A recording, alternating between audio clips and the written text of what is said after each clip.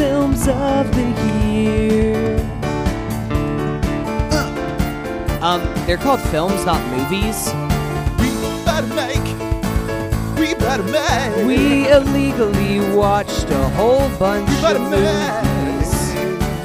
Just search the movie title in Putlocker, and it'll pop up for free. Just kidding. We don't support illegally downloading. Instead, you should just buy the physical media. And we bought a mic.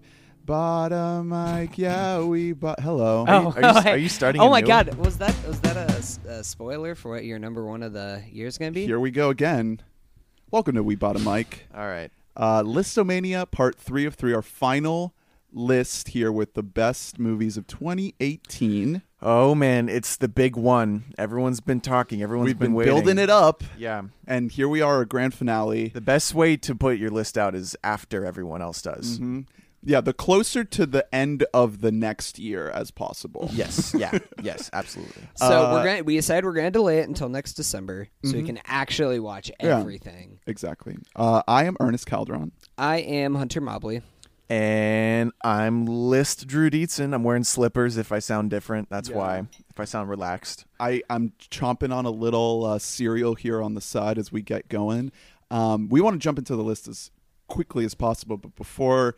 Let's look back at the year in film, 2018, and play montage. This is the Oscar show. Like a shitty. Yeah, this year's theme is the magic of film once again.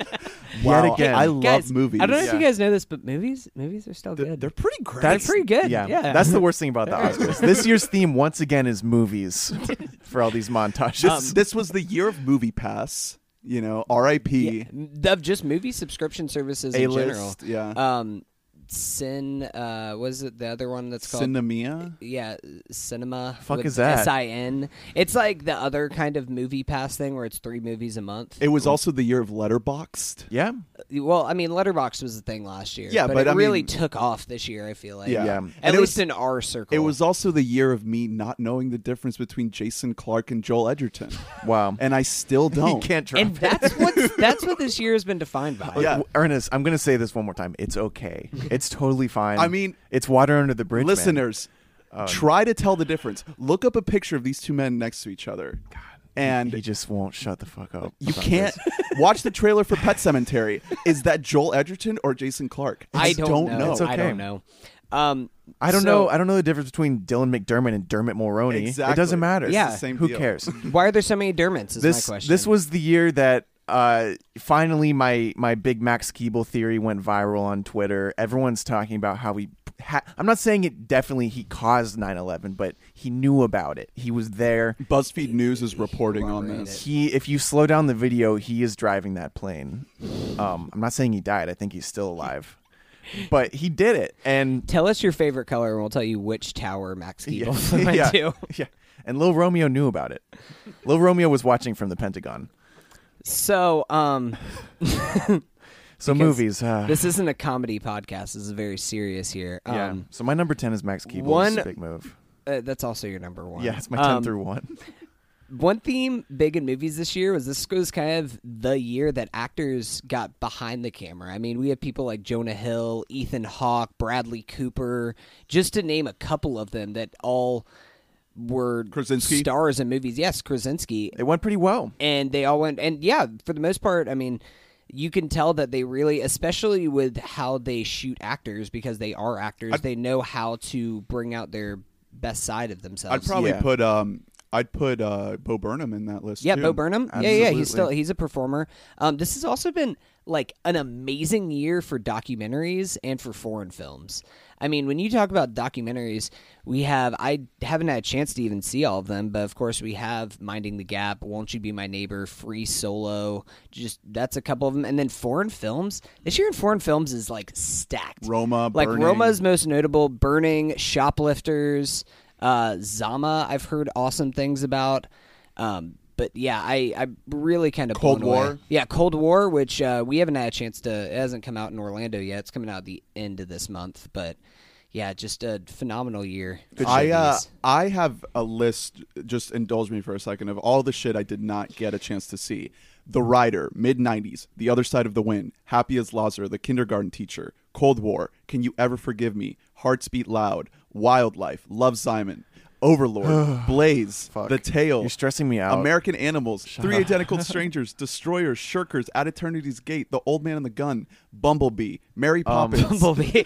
Yeah, so I'll stop there. a lot of people, I've heard a lot of people call this like a bad year for movies. Yeah, what the fuck are you talking about? I wanted to ask you guys, I mean, I have never seen more movies in a year than I've seen this year. So for me, this is a great year for movies. Same. So- my Letterboxd list of 2018 is 60 movies. Yeah, That's insane for Like me. maybe it's just because now we're watching them all, Yeah. so we know. But like, it seems like it was a pretty fucking good year. So I think that this has been a great year for movies, but I will say I think that when people say that this was an off year for movies, it's because there was no Get Out this year. Mm-hmm. There was no like La La Land, Moonlight kind of a year or Right. something like that. There was no movies that I think were massively thought of as 10 out of 10s by a lot of people. Yeah, that's a good- yeah, and I think yeah, that you're right. there's a lot of 8s and a lot of 9s out there this year, but I think that that's what people mean It's a when deeper they say bench. Exactly. And it kind of, whenever I've said something in our group chat like a couple weeks ago, that I've just kind of accepted that there won't be a Get Out this year. Hey, man. I don't think that there's going to be a movie that whenever we look back on 2018, we're going to be like, this is the movie that defined this year. Next week we're going to be talking about the Oscar nominations, and we're definitely going to have to be talking about fucking Green Book and Bohemian Rhapsody. I'm not gonna watch. Yeah. I don't want to watch it. I just I'll don't. watch- But that's the sad story of this award mean- season, is that you have movies like Black Panther, A Star Is Born, Roma, that should be the favorites, and then The Favorite, which should also be a favorite.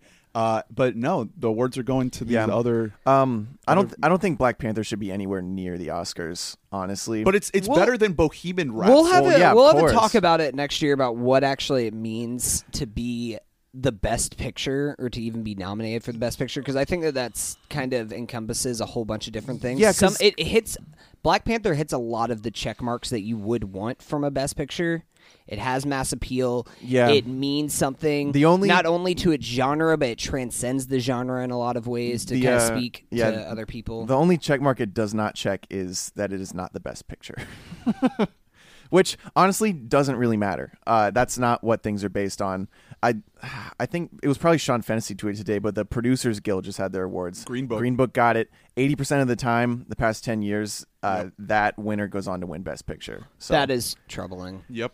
All right, let's get I to will the say list. we will not be talking about Green Book on this podcast. I think it's safe to say. I don't know. If it's nominated for Best Picture, I'm gonna see Maybe- it. I'm gonna watch. maybe it's I'm gonna watch good. The Fucking Wife just because I want to watch everything that's nominated. And you know, Glenn Close is gonna get hers. Yeah. So Okay. All right, let's get into the list. So, as a reminder, if you didn't listen to our last two episodes, we are going to count off from 10 to 1, and then we're going to do some honorable mentions and awards at the end before we wrap up. And the way we're going to do it is if there's any overlap, if we mention a movie that pops up on one of the other person's lists, we're going to wait. We're going to save the discussion until the last time it pops up. and we do not know each other's lists. This That's is a the best surprise part to of it. all of us. That's the Yeah. best part of it. That's my favorite part of this. It's kind of like the suspense. The anticipation. Okay, so I'm going to start number 10 of 2018. Mm-hmm. My number 10 is Tully. It made your list. Yeah. It didn't quite make my list. I didn't think I'm it sad would. that it didn't. It's in my tier right. Actually, there is in my list. There is like a literal divide from like 1 to 10, and then like 11 to about 18. And this is in that tier right Yeah. below. Where I loved Tully. I Yeah. really, really enjoyed it. It's an amazing movie. It's a type of movie that doesn't get made nowadays. Like this sort of really interesting script that's about something very small and mundane, but it tells the story in this like really almost like mind-bending sort of way. Yeah, It's- great acting. Mackenzie Davis and Charlize both I thought were pretty amazing. The script by Diablo Cody is one of the best of Yeah, the year. one of my favorite scripts of the year. It was well directed. It's not like it was like visionary directing or There's anything. a texture to the Yeah. to the footage, It was- to the cinematography. It was super solid directing. The end did not wrap up I think if the end had wrapped up a little more pleasantly, it would have easily made my list. Yeah, I agree. The third act, I think that some of the plot threads that came together were a little bit loose. That's the only reason why it didn't make my cut. Where it goes, I think could turn a lot of people off, but it really, really worked for me. It turned me off initially, and then I bought into it by the end of it, but just kind of the ramifications for what it meant while watching it in the theater kind of had me baffled. A little uneasy. Yeah, I just think that I want to commend the fact that Jason Reitman has made a lot of movies that it's a kind of movie that's kind of disappearing. You know, he made Up in the Air. He made Thank You for Smoking. I mean, of course, he made Juno, which kind of started this whole a whole little genre of what's considered indie filmmaking, like this kind of almost Wes Anderson-y style to it, but it's a little bit more like quote unquote hipster than that. I guess. Yeah, and then there's the whole unofficial trilogy with Diablo Cody of Juno, young adult Tully that tells the story of kind of womanhood and culminating in motherhood. And I think that's what Tully does best. It really gets me as a man who could never be pregnant. It lets me understand sure? what don't have that attitude. Tell you Come that. on, Ernest. It's 2019. It lets me really understand what it must be like to undergo that, and it doesn't show it in a glamorous way. It actually gets very visceral and a little horrific. So I really recommend this movie. I'm glad it's on your list because I did want to commend it. I really enjoyed this movie. Yeah. So that's Tully. Okay. Jason Reitman. Hunter, what's Charlize yours? Theron. My number 10, I have a feeling that we're going to save it, is Roma. Yep, it's on my list. Yeah, we're gonna save it. Yep. Drew, number 10. My number 10 is Buster Scruggs. Wow, nice. Yeah. This ended up way, way low on my list. Yeah, it's just an unfortunate testament to the number of great movies. Yeah, But I mean, I'm this glad it made yours. still ended up in kind of my 20 to 30 range, but I still love this movie. Like that kind of it shows how strong and how deep of the year this was. Yeah, this movie, just the nature of being a series of different stories, it was a bit imbalanced. But it was one of those movies that I just couldn't look away throughout the entire thing. Not out of train wreck, a fucked up thing or whatever. Sometimes because of that, but mostly I really had a great time watching it. I talked about this thematically. Maybe it's a bit stale, but it was really, really good filmmaking, great writing, and incredible directing and amazing acting performances. A lot of different performances because we're getting so many different characters thrown at us, and they were all across the board very, very solid. Great. Yeah, I think it's a great movie. All right, so that's our number 10s. Now number 9. My number 9 is You Were Never Really Here. Ooh, okay. So I wasn't expecting it to make your list. This is a movie by director Lynn Ramsey. I really wanted to. I looked at my list and I was like, all of the directors on my top 10 are men, and I wanted to represent, have some sort of representation for female directors, and I think Lynn Ramsey knocked it out of the fucking park with You Were Never Really Here. It's starring one of the greatest actors of our time, Joaquin Phoenix, and it shows him in a little bit of a different light than we usually see him. We've seen him in roles like Inherent Vice and The Master. And her, where he can get a little comical, a little whimsical, a little sensitive, but in You Were Never Really Here, he's just so imposing and just big and hulking and almost monstrous as this hitman for hire. And it treads a lot of the same themes as Scorsese's Taxi Driver, but it does so in a much more kind of artistic, poetic way. Yeah, I mean, it does so instead of there being any kind of a love interest or anything, it's about this man trying to protect a small girl and everything. And there's else, his and mother there's too. Yeah, It doesn't quite become like a revenge story or anything like that. It's more about a man who is lost and aimless, much like Travis Bickle is in Taxi Driver, but he is just dangling on the edge of death. And the way Lynn Ramsey portrays this through her camera direction and the editing and all that, you get the sense that this man is like constantly dangling himself on the edge of death, and that he is really, really traumatized by PTSD and having insane flashbacks to his don't past. spoil Yeah, too much. no, I really want to see this. Still. It's an awesome movie. I really loved it. I will say the direction in this movie is phenomenal. Like, it's so good how she directs. I feel like she really elevates the story with her direction that she brings.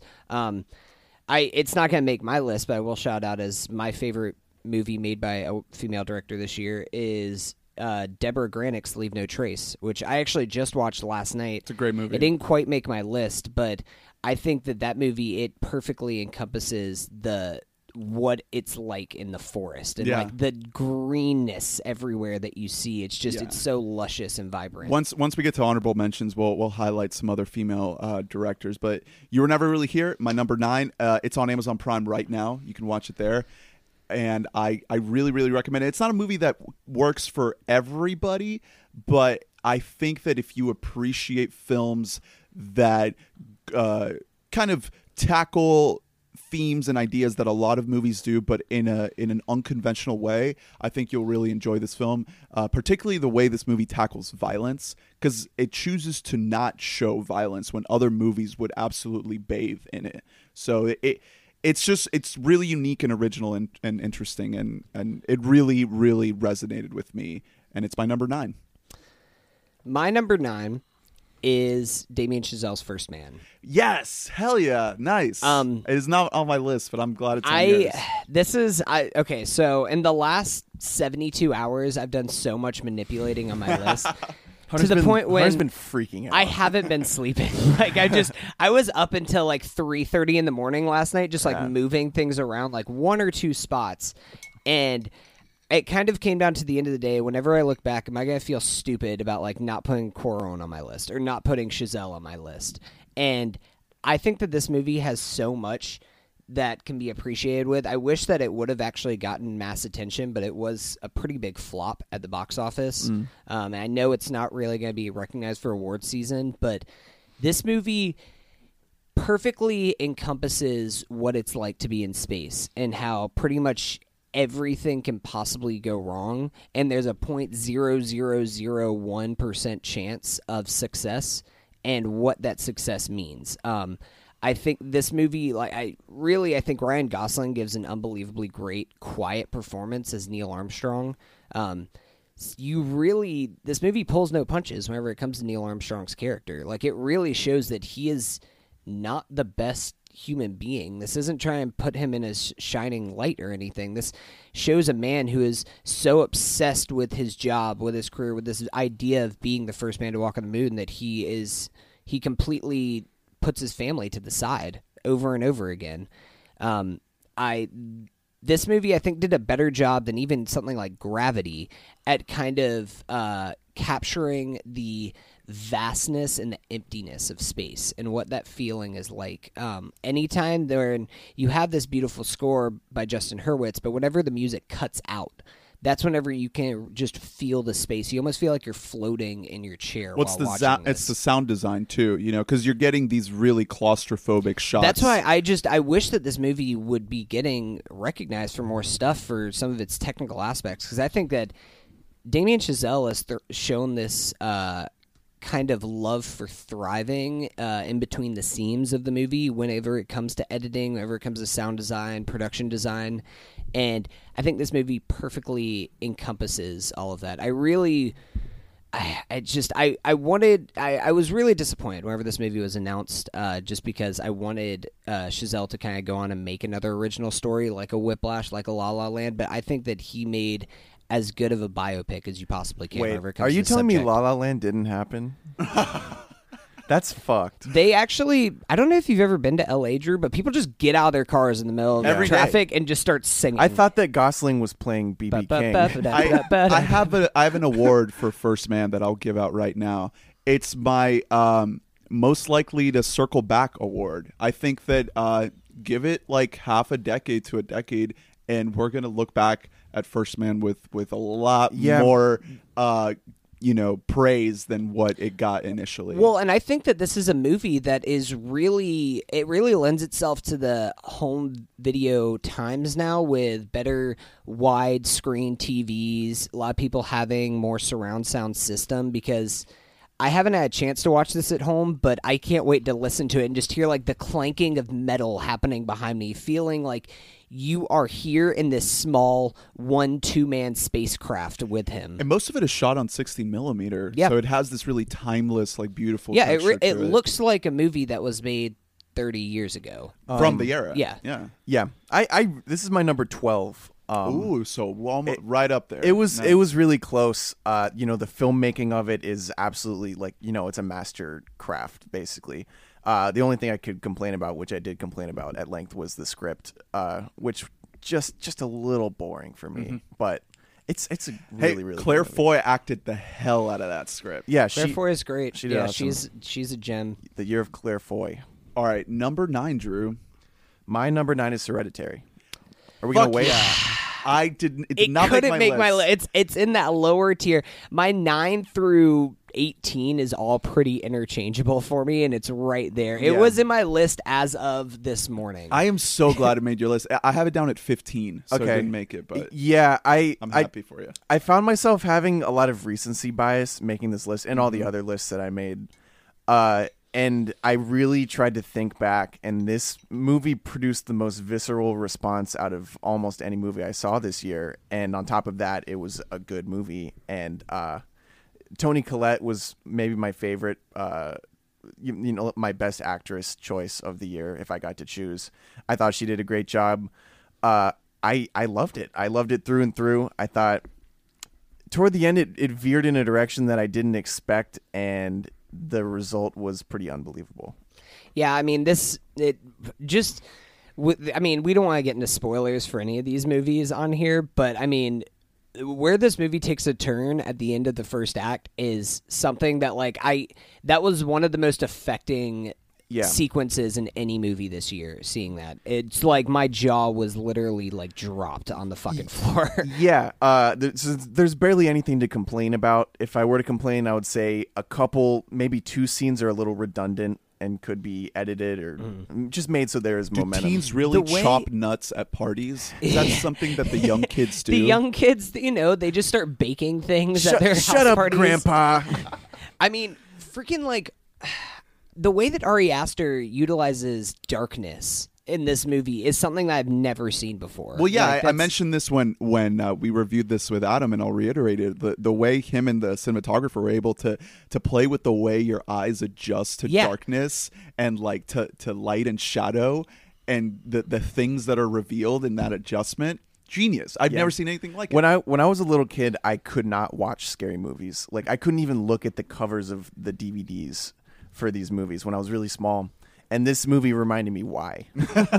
Like I was like, oh, this is the feeling. Now back then it's like a feeling of, oh, this is gonna murder me in my sleep. But watching this movie, it was just a feeling of, I don't know if I want to keep watching this, but I have to. I have no choice but to keep watching this because it's so good. I think I might be stealing this from Fennessy and Amanda Dobbins on The Big Picture. I think this is who said it, but this movie is basically like it's a ghost movie, it's a home invasion movie, it's a possession movie, it's a cult movie, and it's like a family drama, and it's all like intertwined together perfectly. Yeah, exactly. It's so many different things. It right when you think it's gonna zig, it zags. But it's also cohesive. It really toes the line there. I thought it was through and through enjoyable. The only other thing I can possibly complain about is a few things toward the end. A few of the themes get a bit derivative, but that's fine. It's a horror movie.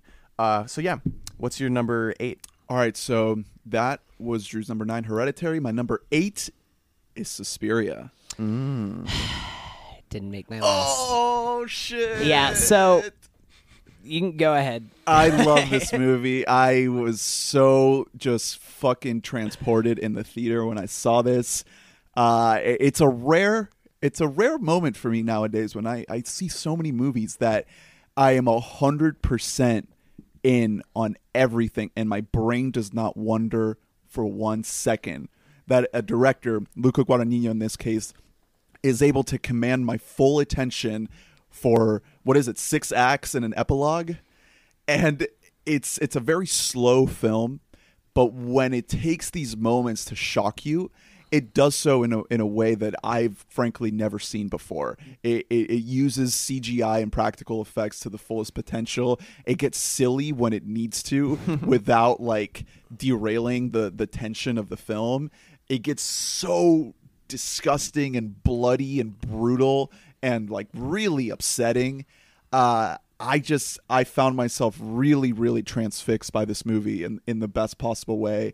And of course, you know, when Hunter and I, when you and I reviewed it, we talked at length about Tilda Swinton's performance and performances. Yeah, there's so much happening there in terms of what she's doing, but just the fact that like they were able to take this existing story where in the original film the fact that it's a witch coven posing as a dance studio is a twist, that they were to take that and to update that for a much more modern take on the same story and really, really play with that and explore that.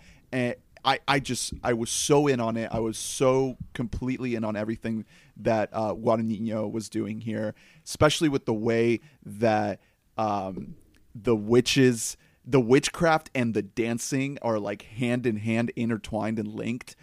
It just leads to all these crazy places. The movie goes full on bonkers crazy in the last bit, and I was all there for it. I loved it. This movie has some of the most traumatic imagery of any movie that I've ever seen. Like this, when you talk about something that's deeply upsetting, this is getting to the point of like scarring. Like there are certain images that I cannot, they're burned into my skull. Well, the first time that she dances, that Dakota Johnson dances, not the audition, but her first like actual dance, and what is happening on the side, below, on the floor below, I'll say, it's one of the best moments of the year. The only reason why this didn't make my list is I actually just rewatched this movie, and it does drag just a little bit upon a rewatch.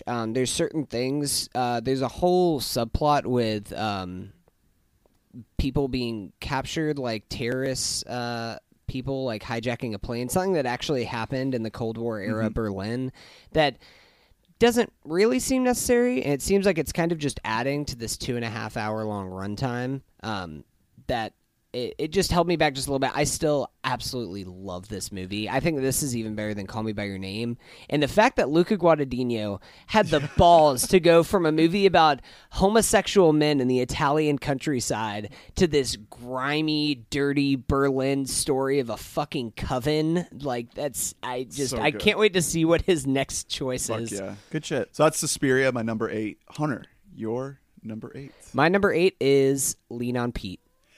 Hell yes! Wow. I didn't see it. I love this movie. It's not on my list. It ended up pretty low, just again because of the fucking sheer number. But I really love this movie. This movie, like it took me by total surprise. Like I heard really good things about it, and I was like, yeah, but it's a fucking horse movie. I mean, yeah, that's cool. It's like, a fucking horse movie. Yeah, it's a movie about a man who makes love to his horse.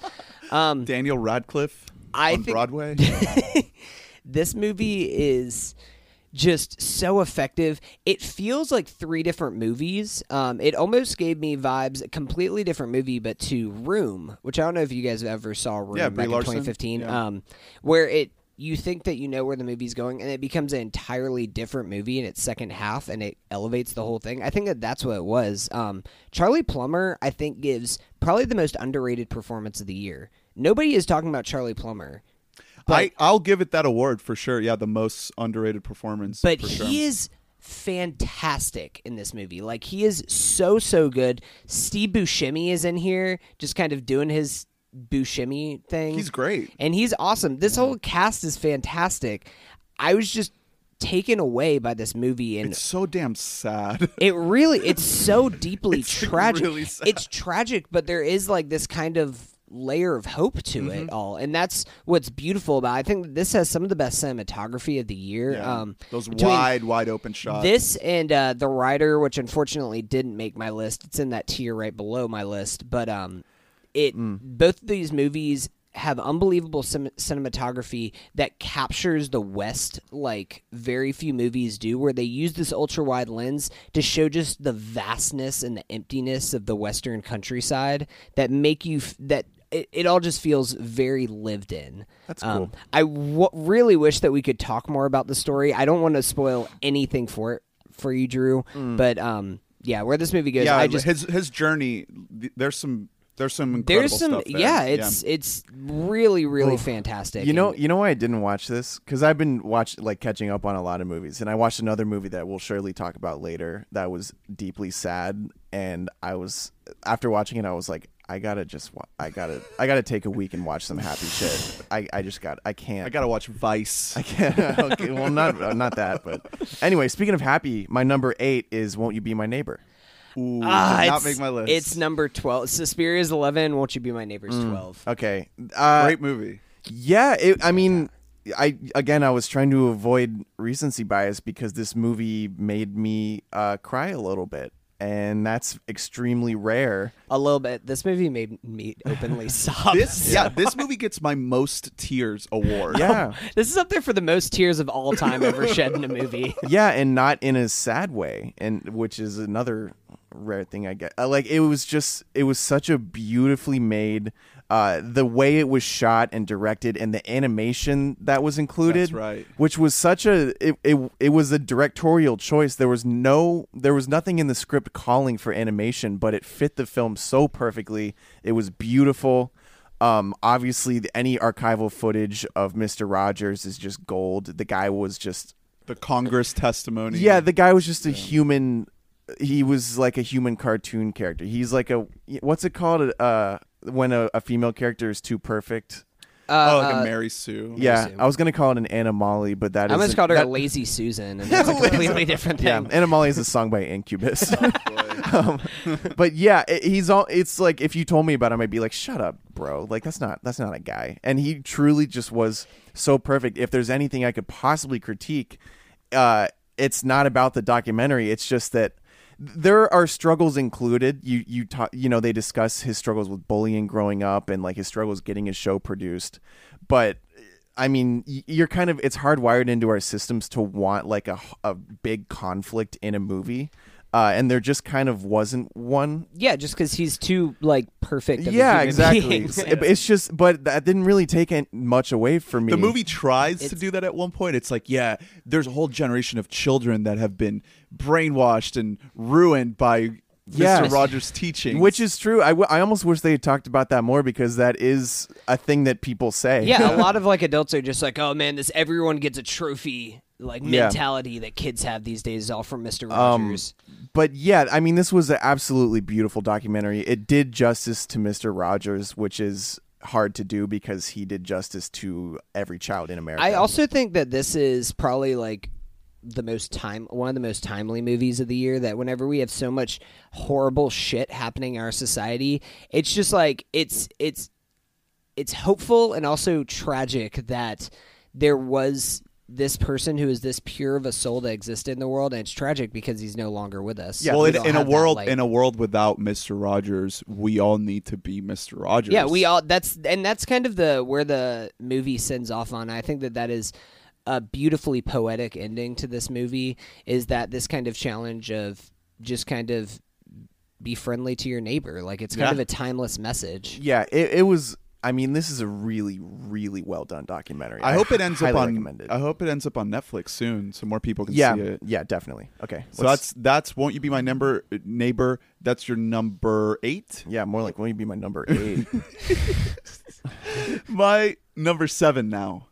Annihilation. Ooh. Oh. This is in my top 20. It was right around like 25 for me. Not to knock it too much, because I really love this movie, and it gets better upon rewatching. I figured I was going to be the only one having it on here, but I realize every year that I mean, last year my number 1 movie was Blade Runner 2049.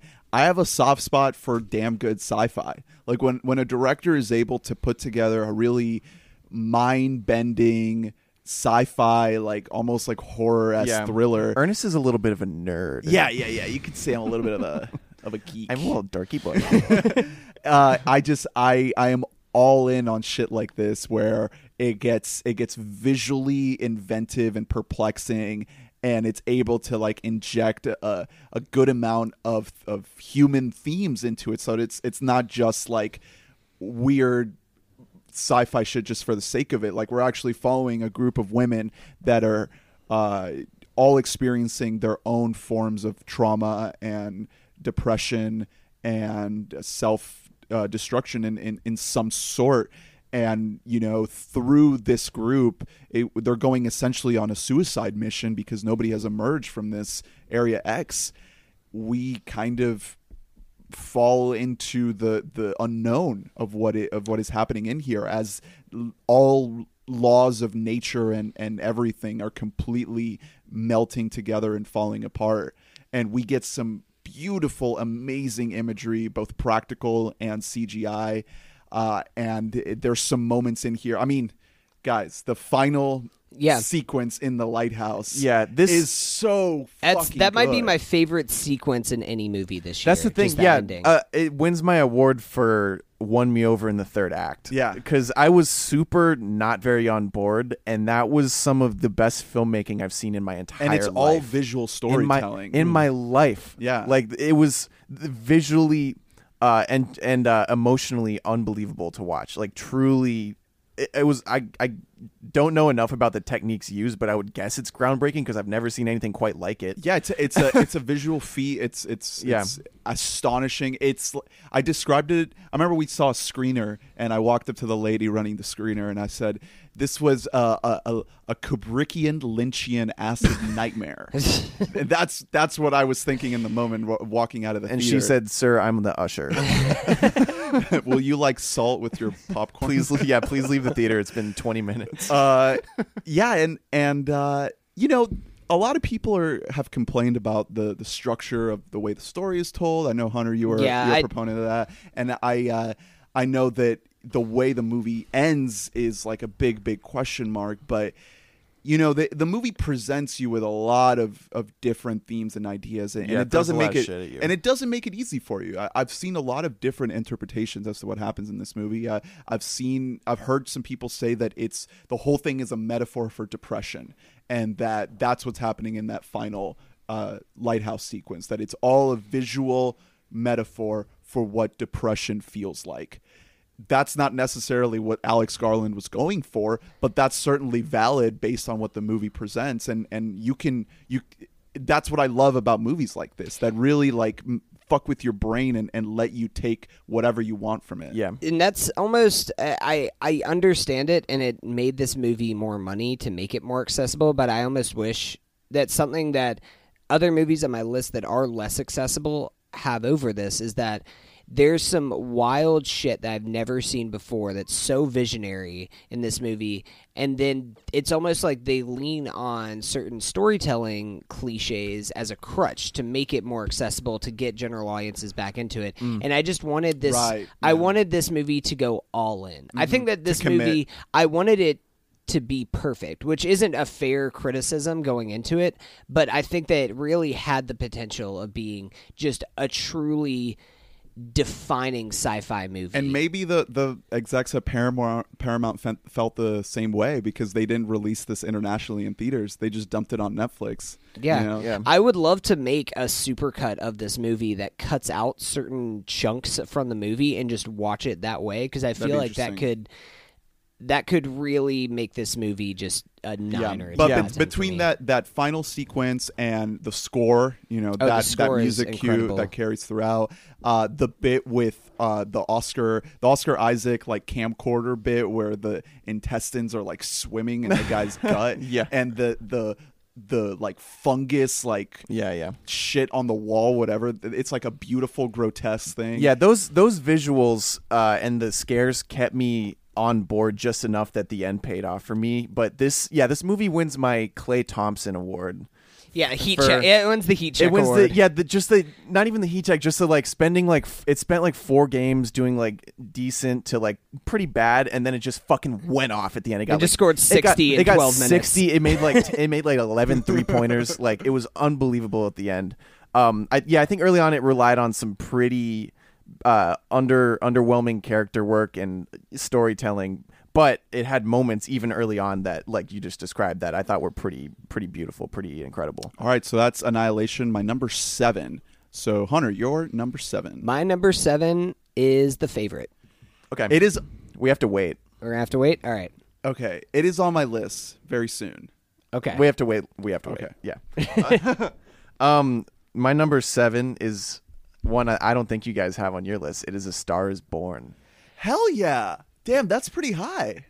Holy shit. This movie I thought was unbelievably well done in so many aspects, and it's getting a lot of shit, which makes a lot of sense because of what it is and who made it and who's in it and what Its Oscar chances are pretty much fucked at this point. Yeah. It'll still win some shit. I don't doubt that it'll still kind of come out. Yeah, but it's when it came out, everyone's like sweep, and whenever that happens to a movie, you know it's probably not going to sweep anything. But yeah, I thought in retrospect, I found a couple of scenes on YouTube just to think like, am I going crazy right now? That were unbelievably well directed. It was maybe a little uneven, particularly in the editing room at times, but I thought the directing was it was more than like an actor's good directing. It was just like good directing. But my favorite performance of the year, it's like 1A and 1B with Toni Collette with Lady Gaga. I thought the script was fucking amazing because it made such a big dumb story feel small and personal and even like achievable in reality, which is extremely hard when you have a movie starring Bradley Cooper and Lady Gaga. To make it feel, it was written as if it were an indie film. Like it was that level of personability, which is crazy because it's like the 4th remake.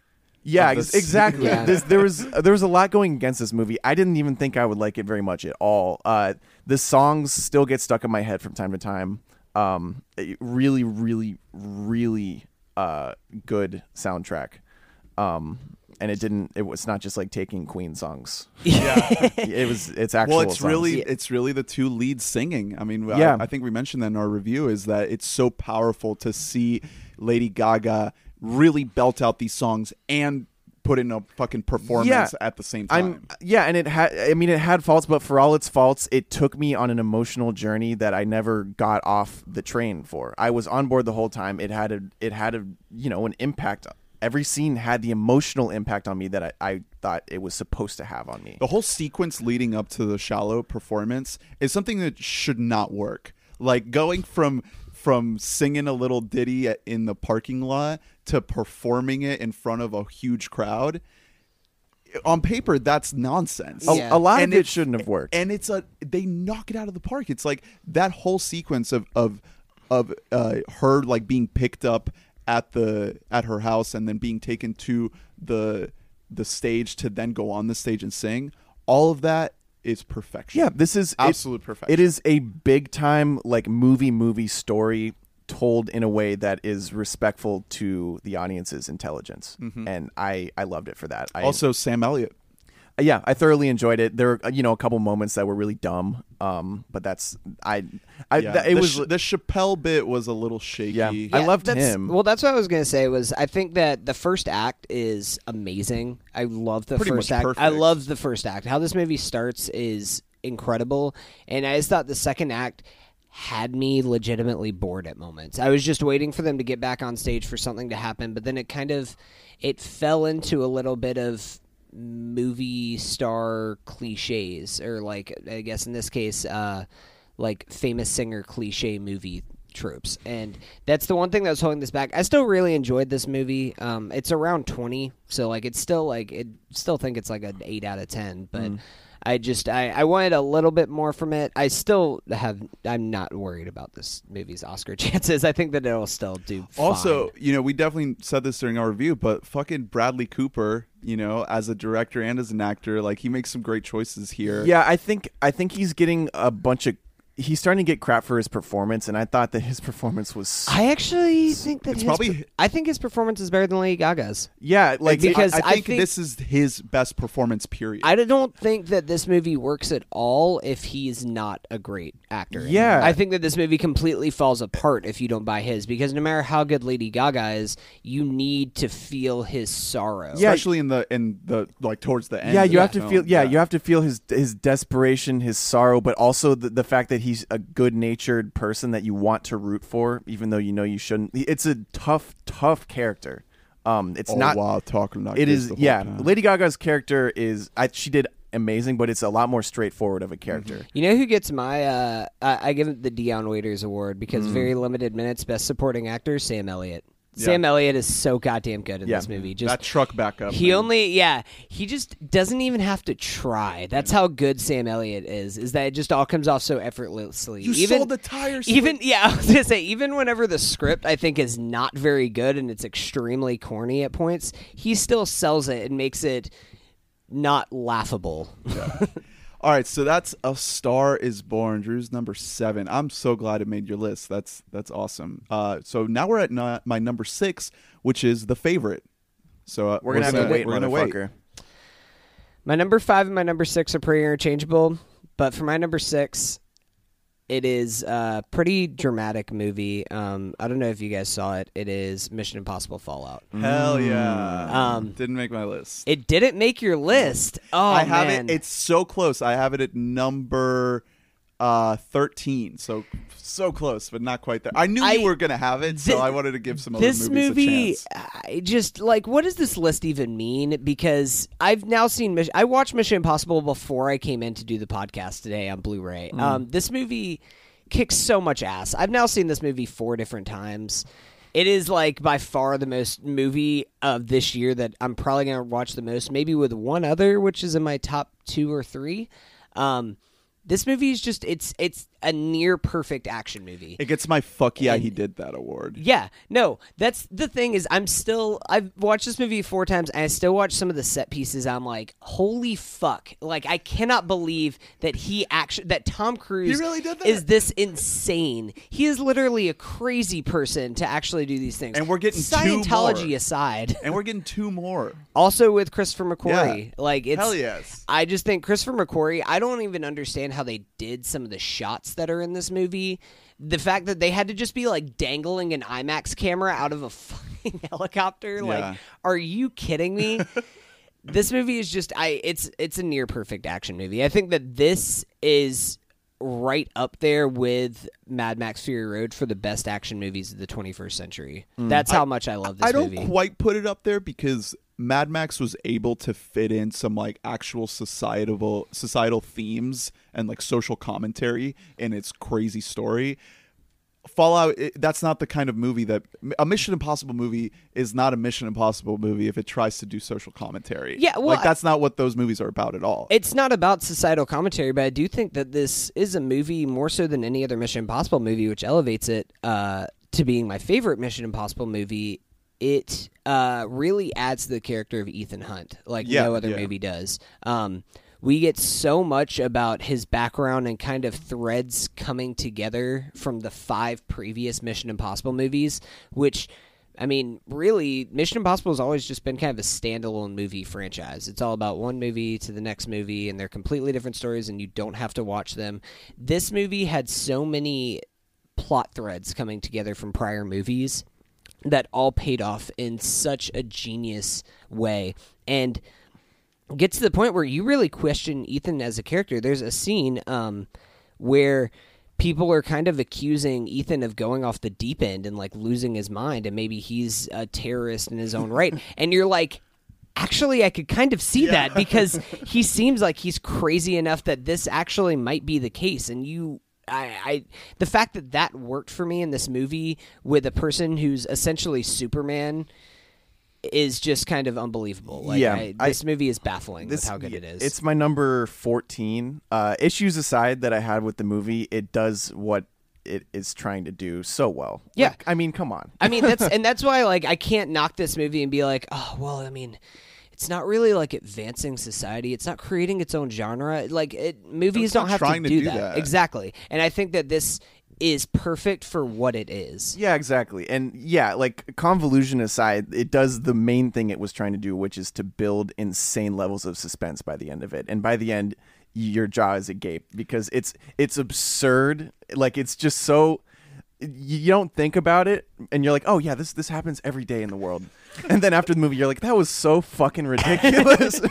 In no other movie would they jump out of a fucking plane to really get that shot. Like you don't. In you no don't other see movie that. would they fly a helicopter into another Right. helicopter Yeah. just for one shot. This dude, he jumped out of a plane and maintained a 3-foot barricade between him and the camera for the whole ride down. Yeah.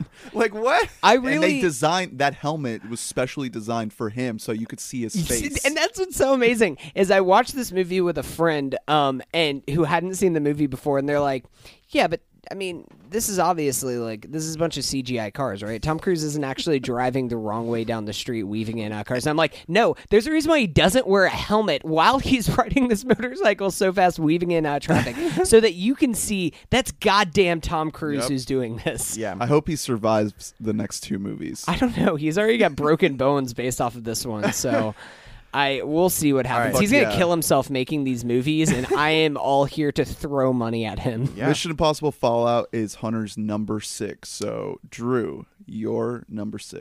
First Reformed. Wait for it. Do we have You to wait? I Gotta, thought so. we're gonna have to gotta wait for wait it. for it. All right. What's number 5? So my number 5 Top 5. Oof. is Spider-Man Into the Spider-Verse. Wait for it. Yeah, we got to wait. Hell yeah. Okay. What's your 5? My number 5, and I'm pretty sure that we're not gonna have to wait for this one, is Lee Chang-dong's Burning. Wow, that's pretty high. Yeah. Holy shit. This is my favorite foreign film of the year. Sorry, Roma. I think that Roma is beautifully directed, but this movie gave me a feeling that I've only really had in watching David Lynch movies, in which like it really feels like I'm putting puzzle pieces. I'm actively working to put puzzle pieces together while watching this movie. I mean, you guys probably understand this, and maybe the viewers do too. Whenever sometimes you watch something that's like a quote unquote artsy movie, and it almost feels like homework, like putting it all together. Yeah. I think that this is the best possible version of that, where it's exciting to put the pieces together. It's been like about a week. It's been about a week and a half, 2 weeks since I've seen this movie, and I'm still actively thinking about it. This movie is not. It has burned itself into my brain, like just trying to figure out what everything means. It has this love triangle aspect to it. It has this psychological thriller aspect to it. It has kind of a missing person plot line to Yeah. it. This movie shouldn't work, and it's amazing. Like right after this movie got out that night, I went home and I read I believe it's called Bridges Burning, the short story that this movie is based off of, to try and see if that would shed some more light on this. And I think that Lee Chang-dong, what he did was he elevated this source material into creating something that is much more cinematic and really dramatic in just such an effective way. I love this movie. I think that this is probably going to be it might have my my award for most likely to go back to, just because I think that this movie is really near perfect. Do you think And there's I think there's some hidden things in there oh, that absolutely. kind of like uncover the mystery if you Well, I watch mean, it a couple more times? And there's even things where I've been thinking through it a lot and reading other kind of plot summary things to remind myself of certain aspects, and you're like, oh my god, okay, that makes sense for this thing that happens later on. Little tiny things that aren't made to be any kind of a big deal. This movie is so quiet in the best possible way, and it has just such a the scene of her dancing topless, what's the poster? It's so beautiful. It's so one of the best beautiful. moments of the year. I mean, the fact that this all takes place in this house in which you can literally see the border of North Korea, like right there, Yeah, just you like can you hear- can hear the North Korean propaganda blasting on Yeah. speakers. It is so visceral. What I'll say about this movie is that I really did not connect with the main character much. I found him just very, very unlikable. He's a big asshole, and there's not much there, at least on first viewing, to make me like really care about him or be invested in his journey. Were you I more was- invested in Ben and Stephen Yeun's Hell character? yeah. Hell yeah. As He was this- so much more intriguing. I and mean, interesting. yeah. Well, Stephen Yeun plays this character, and they call it out in the movie itself. He's Gatsby. He's this person who's younger, who has all this wealth. It's very mysterious how exactly he has all of this money because he doesn't really work. he's like, Whenever they ask what I you do, play. yeah. Whenever you ask him what you do for a living, he says, "I play." Like it doesn't really make sense what exactly this guy is or who he is. I actually really liked Lee Jong-soo, the character who plays the lead.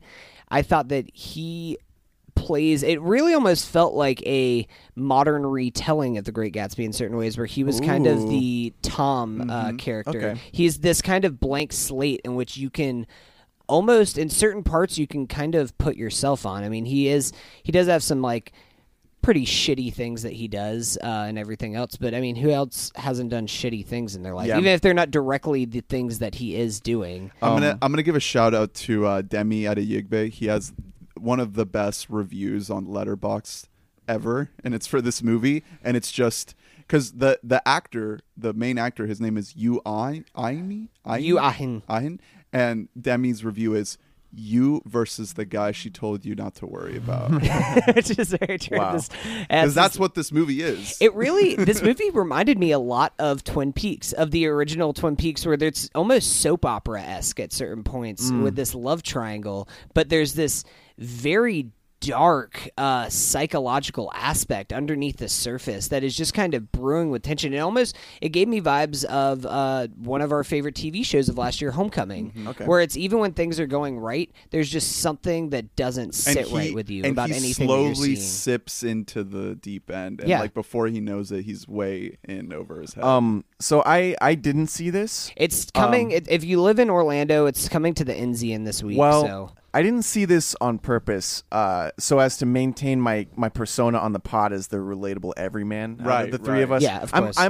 I'm the Viggo Mortensen of the podcast. Well, you Oh, already boy. you Can already you teach saw me how racism is bad? I don't know nothing about no foreign film. you already saw a movie where you have to read subtitles, so why would you? You do got that your again? one for the year. Yeah. So yeah, I shouldn't have started that bit because now I'm breaking character because my number 5 is Roma. Which are we gonna have to wait or what? Yes. Okay. We'll Yes. Wait a little longer. subtitles. I can't read. All right. So that brings us to my number 4. Yeah. Okay. Go ahead. Minding the Gap. That's my Wait number for it. 4. Oh, Okay. wait for it. Well, we'll Oh, wait. But shit. yeah, that's also my number 4. Okay. Um. So Hunter, what is your number 4? My number 4 is 8th grade. Okay, we're waiting for that. Yeah. But yeah, so minding the yeah, we're waiting on So minding we're the gonna. gap. So number now, 4. swing back around to my number 3. your number 3 is what? Roma. So now we can talk about Roma. Okay. So it was your number 5. 5. Your number 10. My number 10. Okay. Yep. Okay. Yeah, we did a whole episode on this movie. We don't have to go too deep in. You can go back and listen to that to listen to our full thoughts. But Cuarón's is a fucking master. Like, he is one of the greats of our time right now, and he gave us a slice of his past, Yeah. and of his soul and his memory. And it's a work of art. It should be cherished and loved and admired. I was thinking about the best comparison for this movie. This is one of those movies. A lot of these on my list are movies that, if someone didn't like it and they came up and they're like, "Hey, I saw it, I didn't really like it," I'd be like, "Yeah, I get that. It's not for everybody." It's very, very slow. I mean, we have like a 3-minute tracking shot of her just doing chores and turning on and off lights around a house. Like, it's a movie I can understand. I think the comparison that I came to, and I think this is the right one, is this movie is like a Renaissance mural painting. Or if what people were hired to do, like just the walls of or the ceilings of It's the a Sistine fresco. Chapel. Yeah. You can use your fancy words or whatever. It's like when they did the painting of the man. With the pee-pee. I like your Vigo. My Vigo is impersonation. actually Sylvester Stallone. It's Bruce Chanley mixed with Sylvester Stallone. Because I haven't seen Green Book. But yeah, it's those paintings where I recently went to a museum in New York and I saw a bunch of these and I found them so interesting because they're not trying to tell a linear story. They are trying to they're trying to tell they're trying to capture an entire locale, an entire era Right. Instead of like just capturing like what's happening. So you'll look over in one corner and you'll be like, holy shit, there's like a murder happening over here. And then you look up there and you're like, oh, there's a fucking angel like flying around. And then you're over here and you're like, oh, look, like Jesus is getting born over here. Yeah. All on one canvas. That is what this movie was for me, where it wasn't trying to tell a super linear, like strict story. It was trying to paint a very broad image of what it was like for him specifically, but also a whole lot of people. And I really appreciate it on that basis. I agree with all that, and I just think that as a Hispanic, I really, really connected to this movie. It gives us a look at 70s Mexico during a time of political unrest, and it also is a very precise slice of what Hispanic culture is kind of threaded around, which is this dynamic between the maid of the house and the wealthy family that employs this maid. You know, I definitely remember in my youth when I was still living in Colombia, when I was maybe from birth to like 6 years old, there was a maid that like helped raise me and that took me to school and fed me and helped me study, and she was a big part of my life before I came to America, and that is something that is ingrained in a lot of Hispanic families and households. And that's this movie, like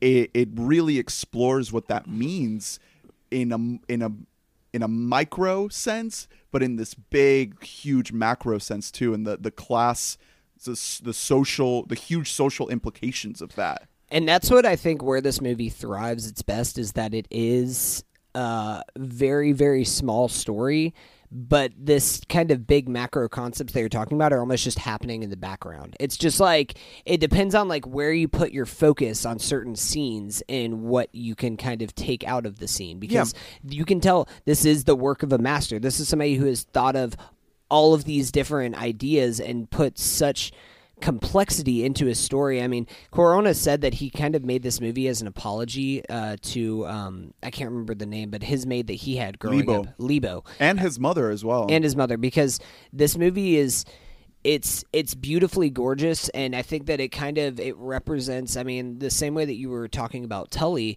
I think this movie does an unbelievable job of really showing true empathy towards the women in its story. It's more linear, but in Children of Men, there is a storyline, and it's very like distinct what's journey. But that is a movie that is about how governments use crises to employ fascism. And in very similar way, this movie there is a story, but that's not what the movie is about. The movie is not about the story. And I thought that's insanely cool. Yeah, I really like that. There's so much to unpack that we did a whole podcast on this, and I don't think we even got to everything. Like, just thinking about the opening shot of the floor and how it reveals this reflection of the sky, and just it's right there, but it's also so far away. Yeah, like that plane is so far away, and that whole idea.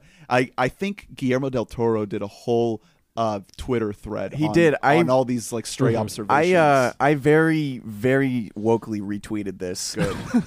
But off-brand from Max Keeble. Yeah, I know. I abandoned my persona for a second because it's insanely cool, man. Like, it's in what other age would you have one of the greatest filmmakers of our time breaking down a movie and making observations that are not surface level, like extremely deep, smart observations about his friend's movie. Yeah, like that is so cool. Yeah, no, that's to me. That shows the heights of Twitter. Also, while we're talking about that, one of my favorite people on Letterboxd, if you don't follow him, is Sean Baker, who made the Florida Project and Tangerine, because his analysis, whenever he watches a movie, he rarely talks about whether or not it was his favorite or his least favorite or anything like that. But he breaks down like, oh yeah, you can tell this was shot with like 35 millimeter on a Panasonic whatever camera and everything else. Because it's somebody who, when you are in the industry like that, you can analyze it in a way that no critic could possibly analyze it. And I think that's awesome.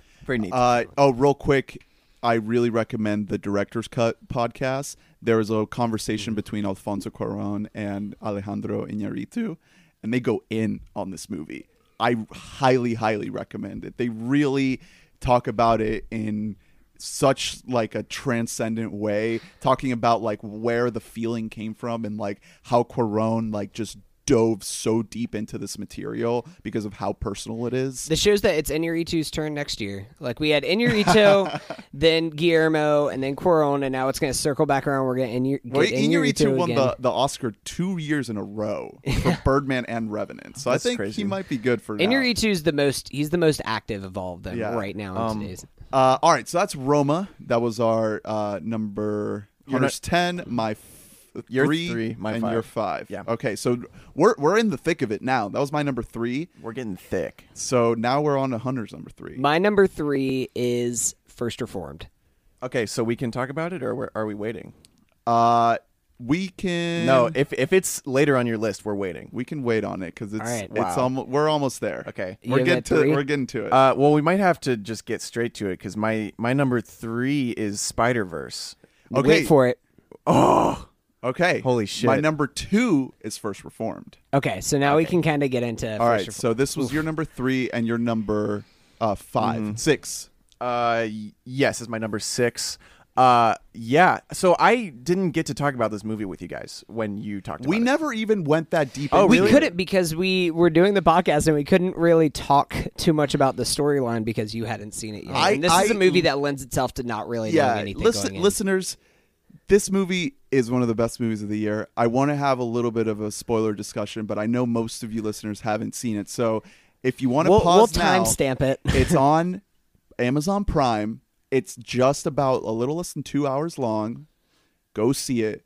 Everybody should see this movie. Check it out. It's a tremendous work of art. Yeah. Okay, so lot to talk about here with First Reformed. Last year we saw Mother, right? Stay with me. I said it was very similar to when I get drunk and then I take a sleeping pill. The dreams that I have. Yeah. It was a nightmare that you couldn't escape and that just viscerally affected you. This movie is the other side of the coin, the much shinier, better side of the coin to Mother. It is a reality that you cannot escape and that makes you feel unbelievably desperate and like you're like clawing at the walls of a cage, basically. Right. The feeling generated by this movie is stronger than any movie I saw this year. Any negative feeling that I felt from a movie this year. Stronger than Hereditary, which was a horror movie. The horrors I felt watching First Reform, which is not a horror movie, were a lot more pronounced. And that's a compliment. Yeah. I try to wrap my brain around this movie, and I always just think about like what I felt walking out of the theater and the sorrow I felt for our planet. You know, this is the same sorrow that Ethan Hawke feels and the same sorrow that drives him to fucking borderline commit a terrorist attack. Like he was literally about to blow himself up in the face of climate change and environmental. I genuinely want to say, if you are struggling with mental illness on the depressive side of things, I think you probably shouldn't watch this movie. It's harrowing. It makes you face this brutal reality, this inescapable reality that the planet is doomed, essentially, that we are on the cusp of the point of no return, and that humanity has pretty much as a species single-handedly destroyed our home. And the movie doesn't rub your face in it. It just shows it to you, and it shows it to you in this amazing character and probably the best performance of the year. Oh yeah, I think that Ethan Hawke by far is the best performance of the year. And how this man it becomes completely unraveled mentally and emotionally, all because he's confronted with this reality and this inescapable fact that like our home, our earth it's fucked. Yeah. Yeah, and in the middle of that, we have a lot of biblical themes going on. Obviously, he's a pastor, but story-wise as well, we have a lot of biblical parallels. We have, I think I would agree, the best performance of the year with Ethan Hawke. Truly empty just, I mean, and speaking of emptiness, I mean, the direction of this movie, Paul Schrader, the fact that we see so much in movies nowadays, people using this dynamic camera movement, this floating camera aspect to it. I mean, you talk about Mission Impossible, it's a movie where the camera just glides seamlessly. This movie is just, it's very, very classic. It's just lots of just tripod work, and the camera just stays still. Yeah. And to the point where a character will walk out of the frame and the camera still just lingers there for a couple of seconds. I know Paul Schrader said that he did this for the intention of leaving room for the Holy Spirit in these scenes. And like, you can feel that. You can feel the weight of every shot that is in this movie. Well, he wanted to explore the whole idea of transcendental cinema. He's talked a lot about this. He literally wrote a book about it. And that his thinking behind those moments of restraint were to make the moments of transcendence really soar. Because there's a sequence in this movie where our two main characters lay on top of each other and they go on a magical mystery ride to somewhere, to this vision of, you know, where the planet should be and where it actually is. Yeah. And the disgusting and you can horror of that. And I will say, and this is a movie that there have been a lot of really fantastic scores this year. This is a movie that I love the minimalist score. Mm-hmm. There's almost no music playing except for maybe some orchestral stuff that's just playing that's actually people playing the music in the scene itself. Yeah. But this movie is almost completely silent.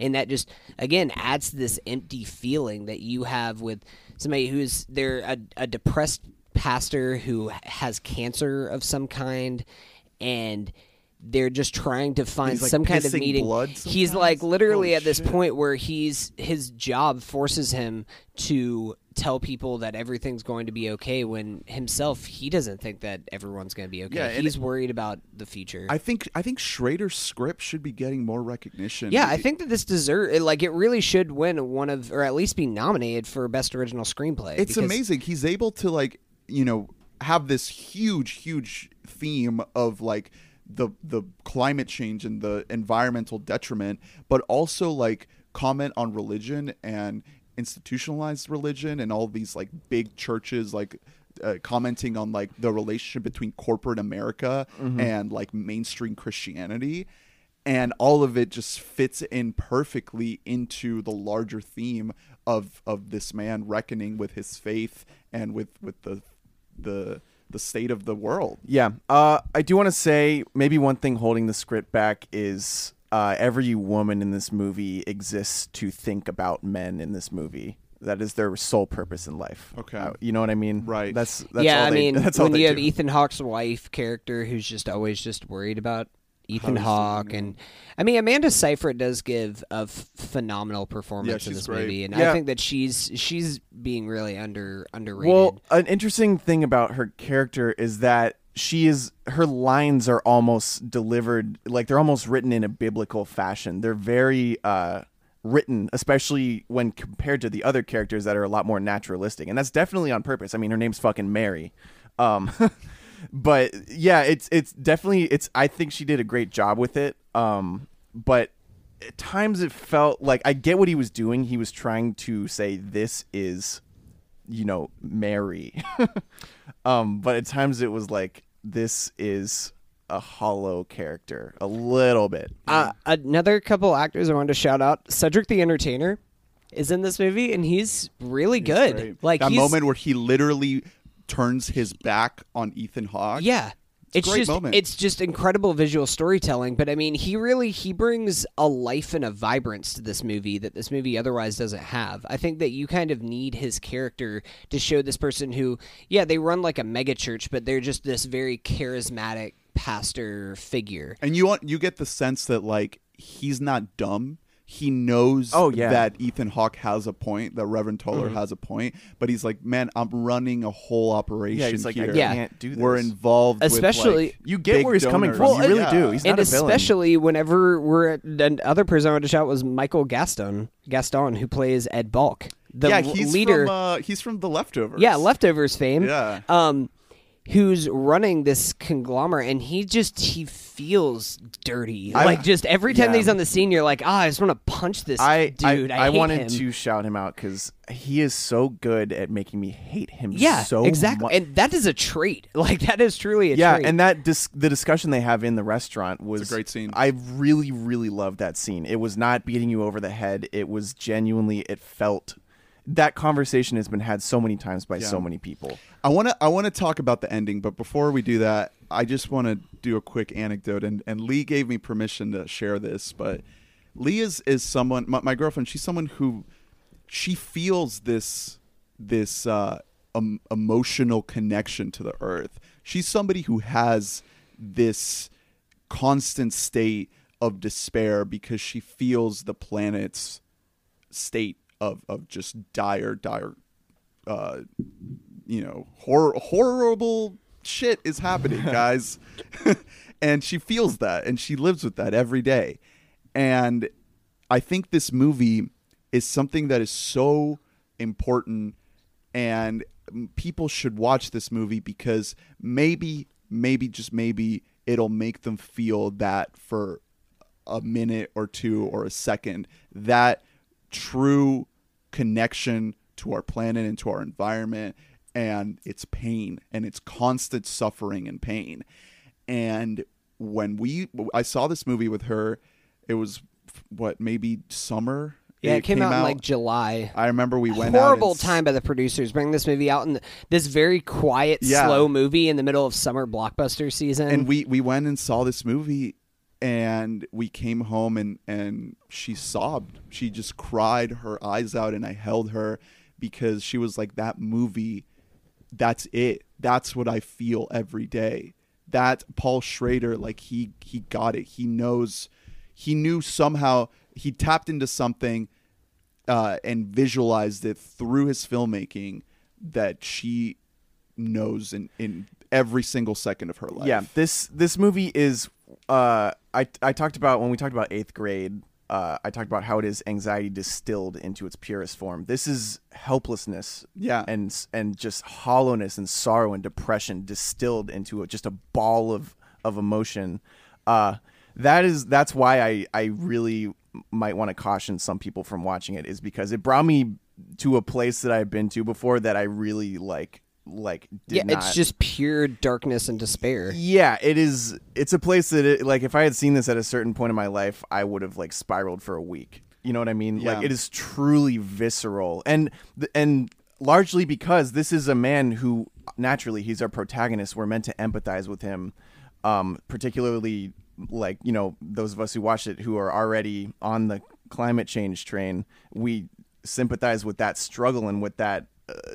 What he's going through trying to digest this information, and our protagonist, our surrogate's solution is to suicide bomb himself, which is again the distillation of depression, but also tricky to watch if you have depression. Right. That's a little scary. Well, he throws himself into a rabbit hole, because he is so lost. He has lost his faith entirely that he finds a sort of meaning in this martyrdom. This environmental radicalism that Amanda Seyfried's husband was suggesting. The movie opens with probably a 20-minute long conversation between those two characters and kind of establishing the main themes of the movie, and it all begins there because that's when Tuller is introduced to that idea of environmental radicalism, and the bomb vest is inherited from that character. So now going into the ending, if you've listened up to this point and you don't want to know how the movie ends, now's the time to pause it and skip forward or come back. Skip ahead like a minute and a half. But this movie ends much like Schrader's script for Taxi Driver ends, on a very ambiguous note that lets you choose what happened. Yeah, and it's interesting. I was talking to Colin, a friend of the pod, and he said he took the ending literally, like dead literally. So he drops the Drano and he sees her and they embrace, and it's all good. Yeah, all I took it the exact opposite. Me of literally. too. I took it extremely. He's dead. He drinks the Drano and it's a vision. I took it how I took the end of Birdman. Well, and I kind of took it as he maybe he did go through with this whole thing, and it's just kind of like this sense of delusion. Like maybe he takes the Drano and then he bombs the church Oh and my everything. God. That's kind of how I took it from an even darker place, that he actually goes through with this all, but like in his own mind, he achieves this sense of peace, and that's visualized by seeing him wrap the barbed wire around himself and like sacrificing himself, like how he sees Jesus sacrificing himself for his children. He's sacrificing himself by killing a person who's in charge of this horrible environmental conglomerate. I don't think he bombs the place, because he sees her in the church.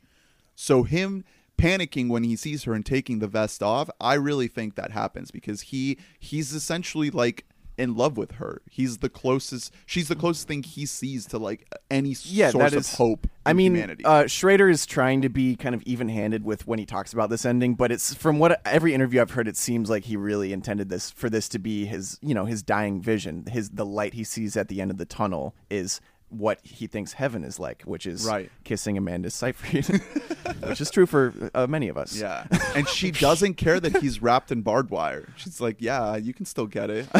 But then, poked, in that case, then what do you take as being the meaning from the barbed wire? If it's not like some kind of like I see the reason why I like that was the meaning that I came to, was that he thought of himself as like a Jesus type figure, as he would sacrifice himself for the greater good. Exactly. It's a Christ thing. It's very heavy on the imagery of he's not going to nail himself to a cross, because then he can't drink Drano because he's stuck on a cross. You can't do that. And barbed wire is a very powerful, potent image that makes you think about that type of thing. Yeah, to me it was more him just giving up, essentially feeling so helpless and incapable of living any longer because he had fallen so deep into this rabbit hole of the climate despair. Yeah, it was I can't do my initial thing, but I do want to die in a very biblical fashion. I want to the imagery of it was extremely strong. It was to watch. It was brutal. This movie in general is extremely brutal, extremely hollow. So I'm never gonna watch this again, because it really truly put me in a place that I did not like. I did not like being in. It's kind of, I'm glad that I did rewatch this movie, and I kind of want to rewatch it again, because sometimes I just like being a little sad boy. But this movie, just like, I love how we've gotten to the point with filmmaking, with editing, especially in post and everything, that we get this heavy saturation of colors and beautiful. It feels so luscious and vibrant, and instead this movie does the complete opposite of that. Everything is gray. Everything is cloudy and barren, dark and blues. Gross. Yeah, it all it feels sad. Like, you look at the screen and it just feels sad. Yeah. Every shot of Ethan Hawke from behind the laptop, that's a close in on him on the laptop, was like almost like terrifying. The way the light from the laptop shines on his face and accentuates all his wrinkles and flaws. It was very, very purposeful. The filmmaking in this movie is so purposeful that it's unbelievable. Yeah. It's beautiful, but also horrifying. I wish it was getting more love. And right now I'm getting emotionally prepared for Ethan Hawke not to be nominated for an Oscar. And that hurts me. It hurts me. Dude, Green Book?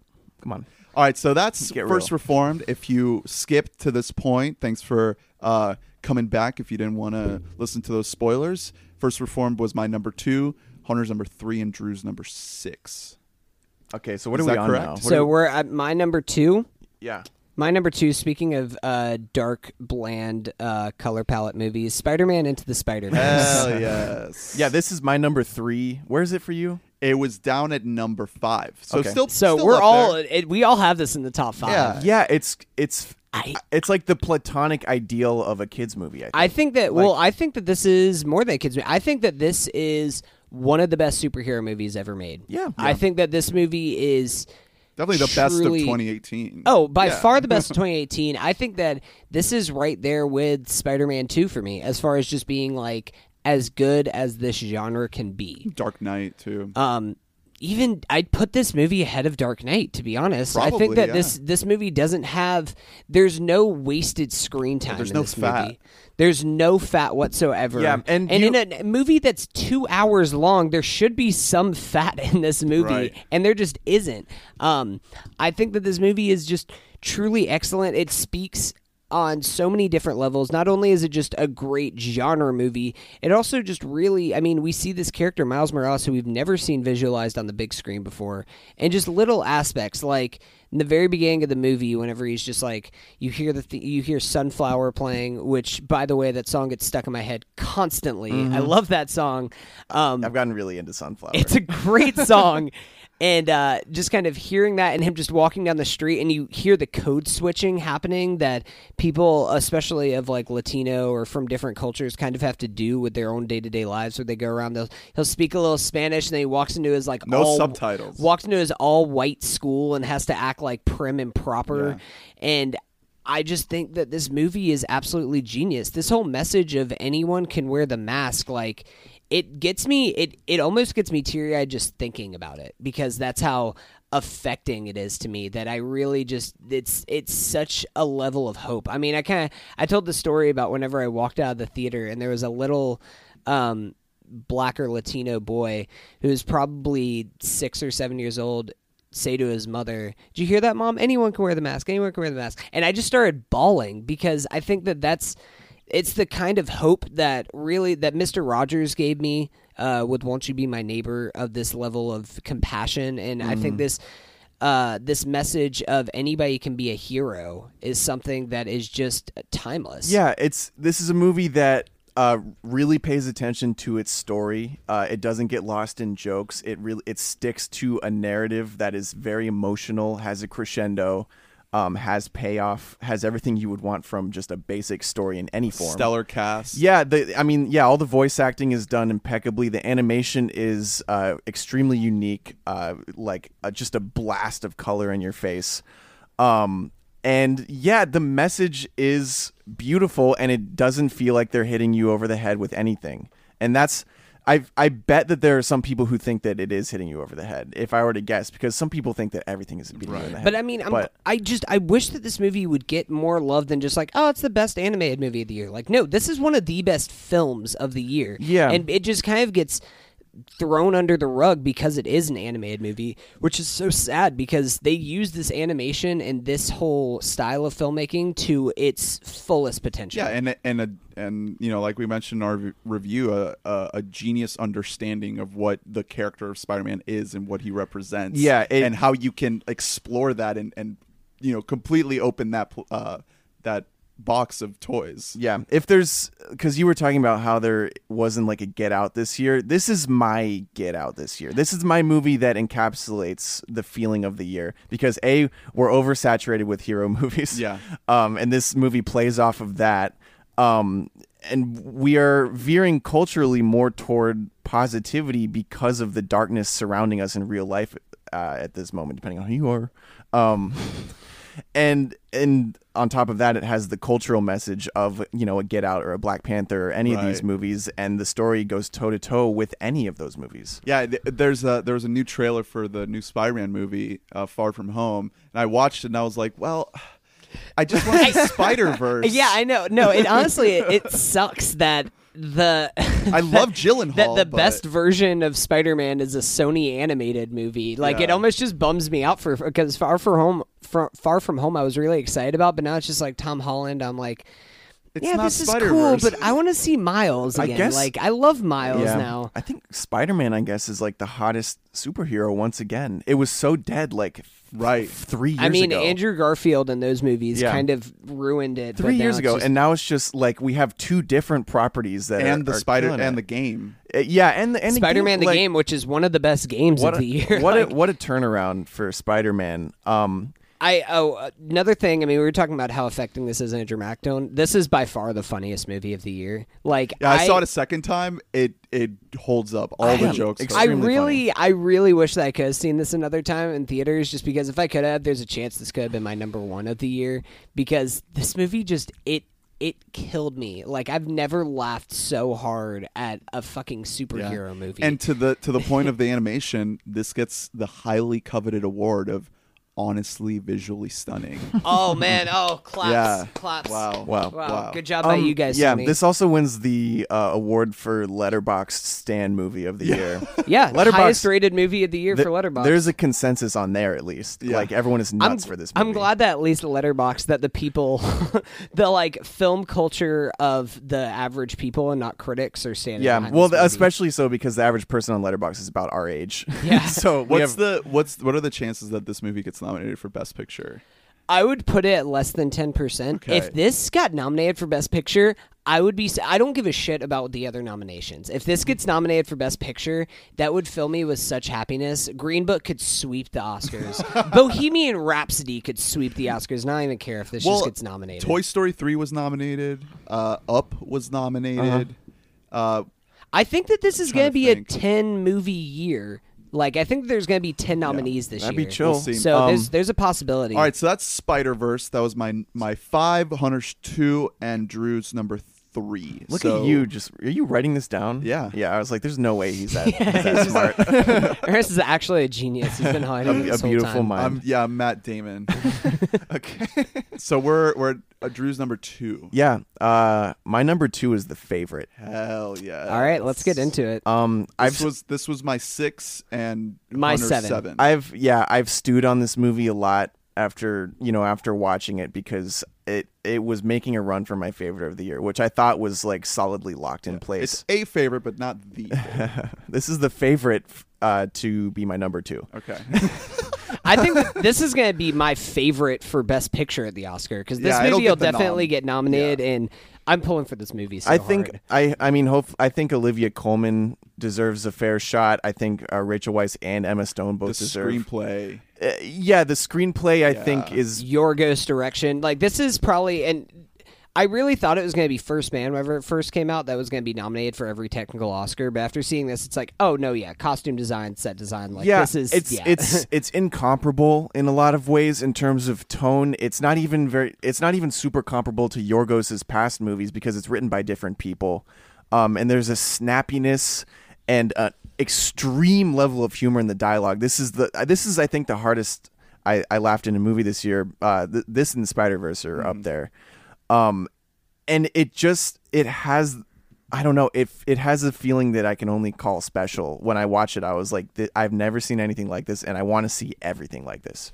Like, I can't really compare it to much. It has, it's drawing, like, it has like the filmmaking of like PTA mixed with Lynch, which is like a lofty thing to say, like to compare it to that, but it is immaculately directed. Yeah. I mean, this is by far Yorgos's most accessible movie, and I also think it's his best movie. Yeah. I mean, this isn't as dry in the dialogue as something like I haven't seen Dogtooth, but as The Lobster or Yeah. especially Killing of a Sacred Deer, which are just so flat that it makes you like question what exactly you're watching. This is very different from that. Yeah. And I think that perfectly encapsulates life in London. Everything is cloudy and gray and gross. Yeah. It's just like a stinky movie. Yeah, you just this don't- movie smelled bad. It's the only one that I saw this year that smelled bad, except for First Reform during that certain. I found myself very, very, very engaged in this movie. Kind of like what I was saying with Suspiria, but to an even higher degree. Exactly. This movie, Every scene just draws you in. it had such a momentum. It just plays with you almost. It's so funny. Yeah. It's like hard to watch at points. It makes your jaw drop like 7 different times.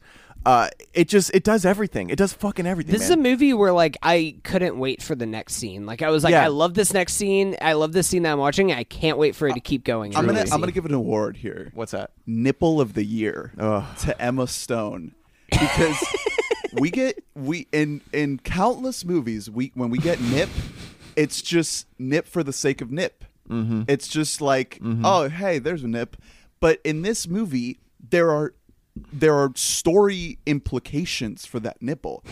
When Rachel Weisz sees that nipple on the bed. For anybody who hasn't seen this movie yet, is like, what the fuck? It's like a power move. Yeah. It's a power move, and Emma Stone has talked about it, that it was not in the script for her to show her bare nipple, and she suggested it. She was like, you know what? In this shot, in this scene, I should show my nipple to assert my dominance in the whole game that they're playing over Rachel Weisz. Yeah, and she said that the pointiness of it was method. It was not prosthetic. Right. Well, they were worried on the day because it wasn't quite cold enough. Yeah, and she thought about it really hard. Yeah, and it needed to be like as erect as possible. Hats off to your nipple. Yeah. And the rest of her performance I could do without. no. But I'm serious. Like, it's not a bit. Like, there's a whole story implication to that nipple. It's like a whole power move. It's amazing. I've never seen anything like that. Yeah, nip of the year. My nip of the year is going to go. We'll talk about it in Max a second. Keeble. Yeah. Josh Peck.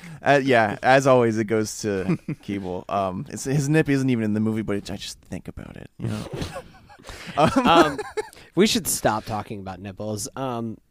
This movie is awesome. It's so it's great. so fucking awesome. It's so weird, so bizarre, so beautiful, but so disgusting. The dinner dance sequence that we have is just so bizarre. You're like laughing, but also just like, what am I watching? Exactly. And like questioning what the implications of it are. It's so complex of a movie. It's proper, and it's incredibly dark, and then it's slapstick and scenes like that. It's just so good. What's amazing is this almost feels like it's Trojan horsing its way into the Oscars because they made like a period piece that with pretty costumes and it involves a queen and everything else. On the surface you look at it and you're like, yeah, that's an Oscar movie, but then you actually watch the movie and you're like, oh, this is weird. This isn't a movie that the classic Oscar people would like. Right. Like, I wonder if the old people are just gonna like start the movie and just be like, oh, this looks nice, I'll check it out for a few awards here and there, and not actually watch it and realize where this movie goes. Yeah. Incredible. I can't say enough about this movie. It's not for everybody. Obviously, plenty of people are not going to like it as much as I do, but I love this movie. It's great. I'm curious to see how rewatchable it is too once we're able to check it out. So that's The Favorite. It was Drew's number 2, Hunter's number 7, and my number 6. So cool. Here we are. Number 1. Oh. And I can guess what everyone's number ones are going to be. I've got a curveball. I know. Yeah, I think I know what yours is, actually. Mine is 8th grade. Mine is also 8th grade, but yours is not. Well, you're going to have to wait because mine is A Wrinkle in Time. So let's talk about this movie. Oprah Winfrey. Yeah. I'm just kidding, guys. It's Venom. Yeah, no. I was trying to avoid recency bias, so I ended up putting A Wrinkle in Time around like number 11. No, it's like the last one on my whole list. My number 1 is Minding the Gap. Yeah. This is, I kept asking myself while making this list, am I really going to have a documentary at number 1? Well, what number is this for you? Is it on your list? This was both of our number 4s. Okay, yeah, you're right. I kept just thinking in my head, like, can I do this? Am I ready to pull the trigger? A few years ago, Tickled came out, and that was in my top 5. Can we do a little spoiler chat here? I think that we should. Because I want to talk a little bit about the basis, just because I think this is a movie. A lot of these movies, it's like I can recommend this movie if X. This movie, I want to recommend to every person. I think that every human being should watch this movie because I think that if you've ever been a teenager, you should watch this movie. So that's everyone, or if you are a teenager right now. Yeah, and if you're a man, you should watch it, and if you're a woman, you should watch it. Right. Yes. If you're a goat, you probably shouldn't watch it. Never don't. It'll take you to a really dark place. This movie is it's so powerful. Yeah. And on its surface, it just seems like it's just a skateboarding. Yeah, so that should we do we want to put a bumper right here? Because no, I have a thought that before we go into spoilers. The more I think about this movie, the better it is because of the world that we live in. Yeah, when I'm sure when they were making this movie, they didn't know about the amount of like outside social implications that would be tied to the film. Guys, like every day I go online and I see more and more how horrible people are and how horrible men Yeah. are. Okay, and the toxicity of men. I seriously want to bump it right now because when you talked about it, you did not spoil anything, and that made it so much. That makes great. it so much better. Great. So yeah, this movie's on Hulu. Go It's watch a this movie. documentary. It's my number one of the year. Like I can't recommend this. It's movie one of enough. those movies that like you will be astonished by, and you shouldn't research anything about it. Yeah, so let's put the bumper right Yeah, here. go watch it now and come back. I have kind of a funny story because about halfway through, I think is about when the movie transitions. Maybe a little bit before halfway through, it transitions. It takes a hard left turn. Yeah. Like right when that started happening, I was writing down my thoughts and I wrote down one interesting little note is that all these characters have abuse in their lives, and then the whole rest of it is just about that. Yeah. And that was such a fucking move. Bing Liu is my hero. Yeah. He is unreal in this. He started making this movie when he's 23. He's our age right now. And he's what, 30 now? He is. I think No, he's like maybe almost there. 28. 28. And he is in the film industry. He does like camera department for some pretty big movies, but he's not a filmmaker until now. Now he is a filmmaker. And the lengths that he is willing to go to get the answers that he needs on a personal level is so compelling.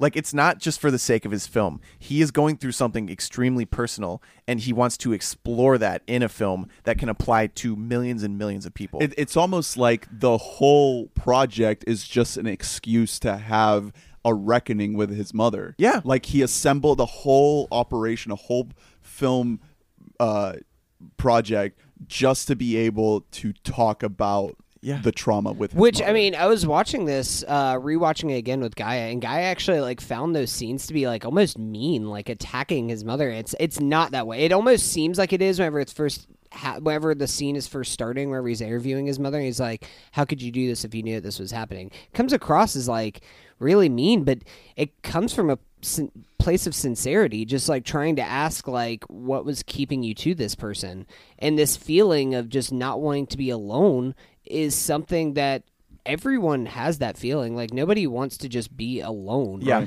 So you almost, it's just this Stockholm syndrome that you build for yourself is just like, well, I mean, I'm going to get my ass kicked by whatever man is in my life. I might as well stick with this one. I mean, you feel so much guilt from that woman. Yeah. You feel like she will do anything to have a moment with her son and to be able to really talk to him. And so spousal abuse is something that happens way more than it gets in media representation. There are ads that are like, oh, don't beat your wife. But it's something that is unbelievably common to this day in America and even more so in a lot of other countries. Parental abuse, however, is something that is still widely accepted by a lot of people in America right now. It is something that's like, yeah, you beat your kids. My parents beat me. I'm going to beat my kids. Like, that's just the way it is. And he explores that in a way that is also haunting and just like grotesquely fascinating. Well, I mean, so I'll say I can't really speak for you guys, but I mean, I grew up in a household in which I was spanked if I did something wrong. Like, there's just kind of a thing that's just like known as just like, yeah, if your kid's out of line, you just like you gotta beat him a little bit. Like that'll just kind of make him not fuck around again. And it was only until the last couple years it was really moving out of Tallahassee, in which, I mean, you're near South Georgia, where that's just kind of the norm. Yeah. And it was taking until a couple years ago that was just like, oh, that's like domestic abuse. Like that's literally child punishment. But like that's just kind of a thing that's just known as the norm. It is, it is just a thing. It Something that is, society accepts. it is it is still widely accepted despite there being, just like climate change. There is a scientific consensus at this point that the effects it has long term on the child are not worth the short term punishment of it. Like it can leave a lasting impact, which is what this is about. It's about why am I still thinking about this? That's what Bing Liu was saying. He was like, why can I not get this shit out of my brain? And I mean, I think that was what is the most effective thing in this entire movie is the storytelling with Zach. Because Zach, the first half of the movie, you're like, I love this guy, Zach. He's super fun. Yeah, he's that friendly burnout that we all know. Yeah, exactly. Like I know people in my we know life Zach. that is that person he that's just skates, kind of he's cool. He yeah, fucking smokes, exactly. Especially stokes. whenever you're younger, like you're just like, man, that guy's cool. He doesn't give a shit about anything. Yeah, just And a I guy wanna who be like a guy that. who slayed in high school, basically. Yeah. but not And- past that. and that's kind of just like seeing where this person's life goes. It goes from this whole like holding this person up as a figure in society that you look up to exploring the dark side of this person. Whenever you find out that he's beating his girlfriend, Yeah. the mother of his child. The heel turn is so well done. Like, Yeah. it's so slow. You And hear about it it's- and you're like, yeah, but Zach wouldn't do that, would he? And then Yeah. like he talks about it more. Bing confronts his ex like in the backseat of a car. He's like, hey, do you want me to like explore this in the documentary? She's just like, no, that will only make things worse. Yeah. We're doing okay right now. Yeah, She exactly. doesn't want to talk about 'Cause it, but when she does talk about it, it's this extreme close-up. Mm-hmm. We just we cut to her face, and it's taking up the whole screen. Yeah. and she's finally able. And to you can talk about see it. all of the emotion and weight on her. And then when we reach the end of the movie and Bing finally confronts Zach about this and is just like, hey, so like, tell me. And he's just like, yeah, I mean, sure, sometimes she says some stupid shit and you got to hit her. That's just what you have to do. And at that moment, he I says, just like, what he says is, "Bitches got to get slapped sometimes." Yeah. Yeah. and that's when you're like, "This guy's a fucking monster." yeah. And that's like, that was it made me like kind of just like put my face in my hands. Like whenever I saw that, just like, You're like, Zach. and my- it's just my the way boy. that it shows just this cyclical nature of it all. Exactly. It's And about that's- how it is a cycle. That's the most beautiful thing of this is just like this is something that isn't just going to be stopped. Yeah. Like it's not just something that's just like somebody's just going to break free on their own. This is something that you have to make a conscious effort and know I'm going to be different from my dad and his dad and his dad. Like I'm going to be a person. I'm going to learn from these mistakes of my parents and be a better person. yeah. But that's And so some much- people aren't that's- strong enough to do that. That's so much easier said than done, because we live in a society right now where like everything that we see is fighting against that. And it becomes harder and harder to live your life in that way and in such an honest and like self-righteous way and be able to be better and to be more keen to kindness and to respect Yeah. when the world like continuously doesn't reward that and rewards the people that are fucking terrible Yeah, and shitty. and not even just rewards, but also just on a worldwide basis tolerates these people. Yeah. Like it very easily, if Bing weren't the person he could have heard about this and just been like, "Well, it's not my business. Like, Yeah. I'm not going to stop Zach. Like, it's not my life or Yeah. whatever." And instead, he decides to make an entire film about how And- Zach sucks. And thank God he did. I mean, Yeah. and the way that it does is genius because he's not set up as a villain to begin with. He's set up as the cool guy. Yeah. It really feels. I know that he's about Zach's age whenever he started making this. But it feels almost like he is Kier. It feels like he's the young kid going Well, he through says that to everything. Kier. He's like, I'm making this movie because I see I myself see- in your story. yeah, and it's beautiful because I mean, shouts to Kier also as such a I was compelling. gonna say the most Kier lovable is- character of the whole year. Kier is like the MVP of this movie because Yeah. he's so charming and innocent of a way. And then this movie, because it takes place over the course of a couple of years, you see the growth in his character to Yeah. the point where he's ready. He has his own car. He's ready to move out from his parents' place. Mm-hmm. And So it's powerful. It's just something you just want to cheer for him. And whenever it like had the little scroll at the end telling what everybody's up to and everything, it was like Kier is like he's being sponsored by the skate shop and everything. Like I was so it's happy fucking for good. him because he's better. It was beautiful, and that's largely the movie is about how it takes a concerted effort on the individual's part to break the cycle because he was in an abusive cycle family as well.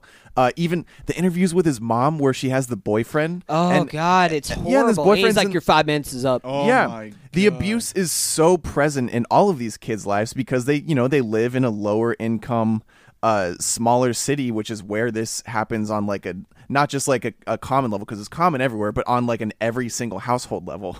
And so yeah, we get this juxtaposition of Kier, who just all it takes is him making the effort of, oh, I'm not just gonna. Almost Zach is like his cautionary tale. I'm not just going to fall back on what's comfortable for me.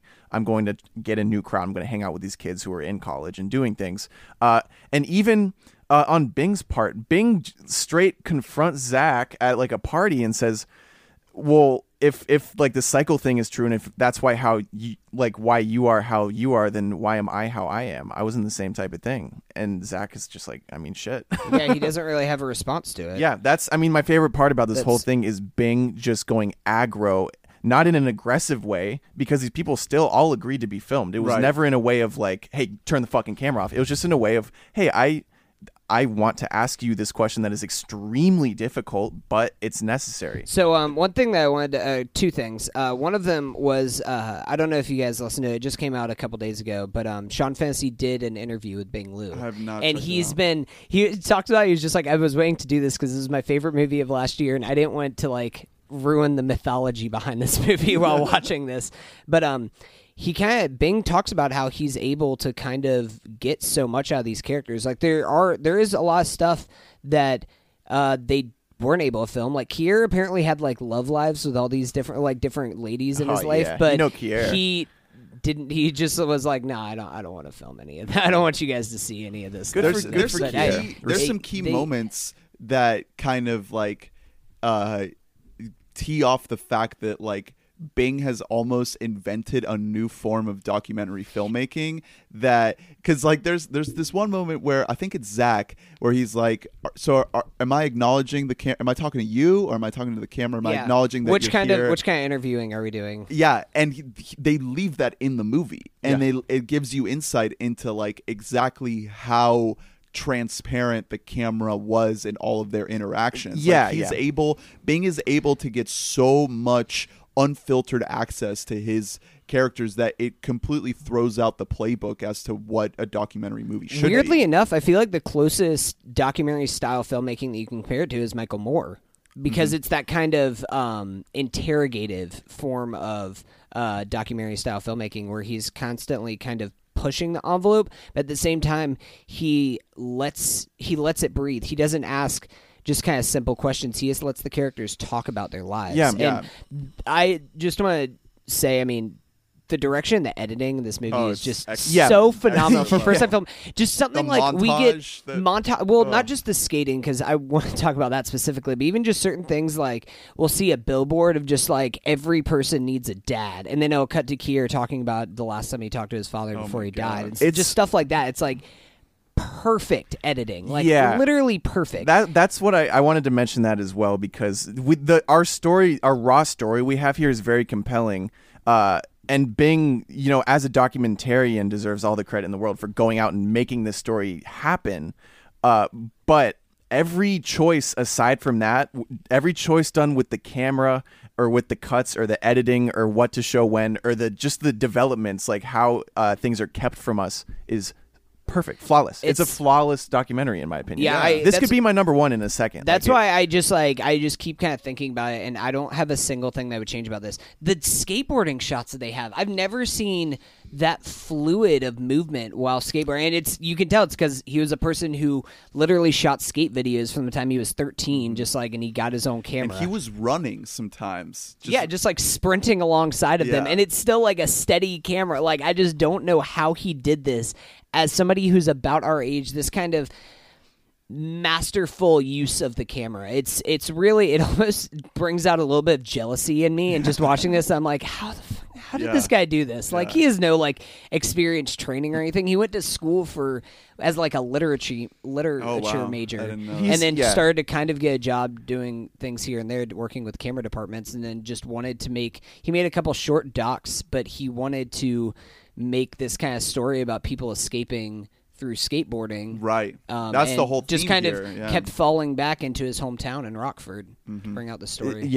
It's unbelievable. I don't know how he did it. Like, I can't even answer that question. It is, as for a first time film, it's one of the best debuts I've seen ever. It's like top 5 debuts of all time. I hope it gets the Oscar. I don't know if it will, like, because between Won't You Be My Neighbor and Free Solo, it's got its work cut out for it. I think that this, I really have a strong feeling that this will win Best Doc. That'd be great. It's almost like, it's kind of a Spider-Verse thing where, like, I feel like this is beyond just a Best Documentary. I don't think a documentary has ever been nominated for Best Picture.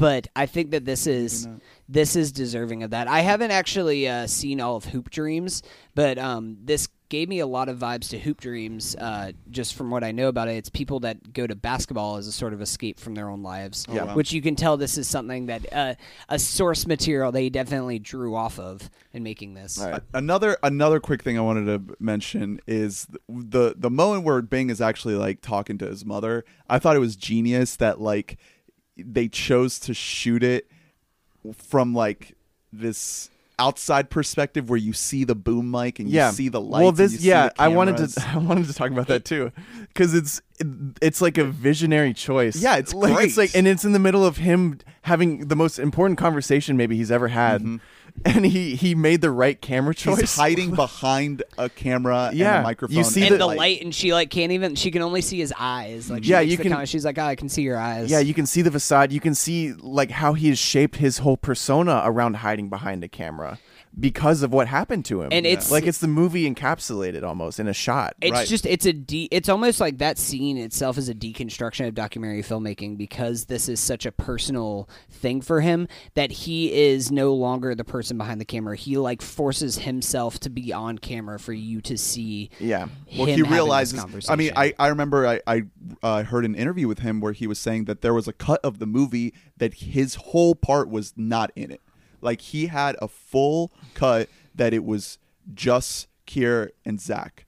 And his fellow filmmakers, his fellow producers, they were like, dude, you have to put yourself in the movie. That's what it's about. Like, you are a key part of the story. You tie it all together. I would be sad if we didn't bring it up about just another whole facet of this movie is race. With Keir, we just have a couple. There's two distinct scenes with white people where Keir kind of talks about his dad always telling him like, be proud that you are black. Like if you can go over and do it again, be black, because then whenever other like white people will complain about this kind of stuff, it's going to seem frivolous to you because you are a black person. Like we have this whole scene where they're at a campfire with a bunch of white people, and one of them is showing a video of just this dude just saying the N-word over and over again, all these white people laughing. And then we have a scene where they're in a bedroom together, and this dude talking about this one guy, shout out to him, he's wearing a Foxing t-shirt, but he's saying things just like, yeah, you know, I mean, we're also prejudiced against like white people. Like if you're from the lower class, like I'm just trailer trash. Like I have the same problems in life as any other black person and everything else like that, and it's just like you can just see this look on Keir's face that he's just like you like really don't understand, and you never will understand. That's also a testament to just Bing just having the camera on Yeah. in Yeah. these random Yeah. moments, and he's just like, well, he I'm just gonna captures record these this. kind of things, and it's not blown out to be a big Yeah. deal or anything like that. It's also- just there. Two quick Keir moments that I wanted to shout out. The moment where he tells Bing that doing the documentary is like a form of therapy. Yeah. I thought that was really insightful. And the moment where Keir is looking for his father's tomb in the graveyard and he can't find it. I That's was so heartbreaking. I Like, was ugh. in disbelief. I was so distraught. I was like, wow, this is real. This is not a narrative. This is not fiction. This is a real guy. Keir wins the award for best sad smile. yeah. He smiled through saying the darkest shit, and you can see it in his eyes. But his smile is so charismatic and so wide. Yeah. You couldn't find better actors. Like it's so good. All right, let's talk about 8th grade. Let's get to our number one. At least me and Drew. And my 8th number grade. 4.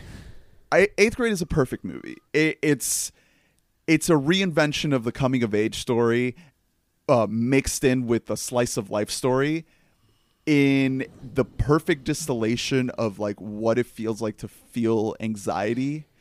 And I've never seen anything like it. And Bo Burnham he created a new type of movie that didn't exist before. I mean, the closest thing that we had to this was like the John Hughes movies and the way they kind of represented youth and teenagers in this very kind of like, more naturalistic, grimy way. Yeah, but it's more of an aspiring kind of view. It's more hopeful but than this is a whole nother story. Yeah, this is one of those movies. Some people aren't going to like it, and I think that's perfectly fine because it can be a shock. to watch because of the smallness of the story. Yeah. It's a tiny, teeny story. But you're so invested in it. I know, but some people their expectations of movies are so blown out, and I'm not saying that's a bad thing, but they're used to movies where big events happen, and that's how the story is told. This is not that movie. If you don't like it, I understand on that basis. However, I agree. For me, this movie was perfect. It made me re-examine my own life, my own childhood, my own feelings. I grew up an extremely anxious child, and I still deal with those emotions. We all do on a day-to-day basis. The world is very scary. That's what makes this movie so good, is that you relate to a girl, a 13-year-old girl perfectly. Yeah. You understand exactly what she feels. Yeah, like. and the movie itself, it's beautifully directed, beautifully shot, funny, tragic. It takes its time with every single scene. Nothing is rushed. The pacing is so. I had a couple people tell me it drags, and I couldn't disagree more. Personally, I thought that every scene was about perfect length. I was never bored. And there's great music. Yeah, the score is awesome. The score is great. It can be hilarious at times. Like when actually my award for best nipple goes to Aiden. Yeah, no, I was gonna say Yeah. Aiden is just oof. What a hunk. He's Yeah. the ultimate middle school hunk. Like Yeah. everything about him is just like, yeah, this guy would have slayed in like 7th, 8th grade. Yeah. But yeah, it's a distillation of our time without beating you over the head in any way. It defines a generation. Not that I'm a part of the specific generation, but we had technology in our lives from a young age, not to this extent. Well, it shows us what it's like for the younger generation. Exactly, and it shows us the downsides of it, and I guess some upsides, but mostly the downsides. I don't think Bo is trying to like make a statement either. He's just trying to show like, hey, to these kids, social media is just part of their life. Like so it's completely. They have that whole ingrained. scene of just like how old were you whenever you got Snapchat and stuff like that. Like that's just a thing. I wasn't on the podcast whenever you guys actually discussed this the first time. With so Camilla. yeah, this movie, like I've now seen it twice. I'm glad that I rewatched it again because upon rewatch, I really sympathized with the dad character a lot. Oh, yeah. Even more so than I did the first Josh time, just because Hamilton. Josh Hamilton is really great as just like he feels like a dad. Like he's just trying to find this way to relate to his adolescent daughter and show her that she's caring for him, but she is just this pent up ball of anxiety. I mean, something that Elsie Fisher's character says, Kayla, at one point in the movie is something that I have personally felt before. When you have these anxiety attacks where she says that her life, it just feels like that feeling that you get before you go on a roller coaster, just waiting in line, and there's never the feeling of getting off of the roller coaster. Exactly. There's never the feeling where the butterflies go away. Yeah. And that is just something that I've never heard a better description for what anxiety is than that feeling of just like it's not even a sense of dread or anything. It's just this sense of like just tension that you have inside of you Never that you ending. can't shake. No matter what you try and do, either you try to do what is quote unquote uncomfortable. If you try and do what is comfortable, it's still always there. It's something that you always have to deal with. This movie really, this movie really, it's like you said about Mind the Gap. This movie could be my number one. Like these movies are all kind of based on my mood for that day. Yeah. And it's such a touching story. Yeah, it's heartfelt. It understands its characters so well.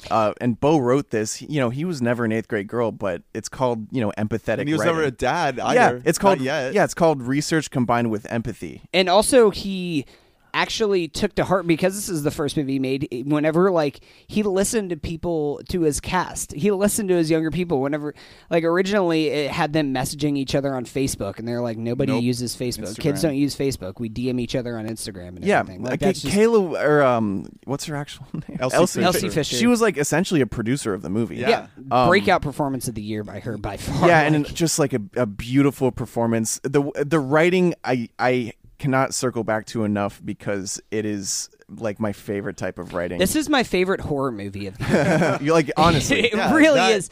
Like, that backseat scene. oh my is god! Like, it just, unforgettable. I watch it. I thought that it wouldn't be as bad watching it a second time, and you still just watch it. It feels like that is 20 minutes It's long, torturous. and it's like it's 5 minutes or less. Like, it's so short. But I've never, like, we all love Nathan For You here, and I've never cringed so hard in No, my life. but never, it's, ever, it's never. while watching beyond that. cringe. Like Yeah. you're It's upsetting genuinely because you don't know what's going to happen. you're genuinely like, is worried for this girl's yeah, safety. I was terrified. And yeah, the way it is written is so slow to develop that scene, and it's developed in a way that like I've never like been like victimized like that, because this movie, in addition to being about adolescence, is about the female adolescence. But romantic situations when you're that young feel like that. They feel like they will never end because they're scary. Yeah. Unless you're, a fucking Chad off the bat, like Aiden. Yeah. But but yeah, just the feeling of like, I don't really know what to do here. You don't really know what to do here. We're figuring it out. Oh no, that went really wrong. Yeah. That could not have gone more wrong. And Bo's not afraid to like really test the audience's threshold for what is acceptable in that type of scene. Yeah. He's like, I'm gonna go for it because this shit it calls for it, And it's not. I don't think that scene is about like being realistic. It's more about just putting you in Kayla's perspective and showing you like how she must be feeling. Yeah, and that's what this movie captures even more so than just making it a like fly on the wall slice of life kind of filmmaking. Yeah, it's putting you in her shoes at all times and conveying like with her moments of joy and her moments of worrying and it just tiny little things like when she sings karaoke at the party after the whole swimsuit pool fiasco. Like you're like, wow, she honestly doesn't You're care proud what of anyone her. thinks yeah, right you're now. like you're proud of her. Like it's Yeah. it's kind of amazing that they have this movie creates that feeling. Couple quick shout outs. The fire scene that they have with her and Time her father capsule. is so beautiful and so touching. And like I watched it a second time, I still teared up while watching it because it's something that, I mean, it really is just a testament to how good both of their performances are, Elsie Fisher and Josh Hamilton. And she ends up consoling him. Yeah, it starts out as this thing that she's just like, I'm worried, like, do you like me? Like, do you really like love me? Because I know I can just be like a pain in the ass. And he's just like, I'm so proud of you. And like, I just think that you're so cool. And it's not in any kind of a narcissistic kind of a way. It's so genuine that you feel his pain as a father who just, as a single parent, that just wants to show his daughter that he does love her, even if he can just be like this weird, nerdy dad, like this lame dad figure. Yeah, and also that scene is great because that is actually the only external resolution to any conflict in the movie. And the rest of the resolution is internal. It's all in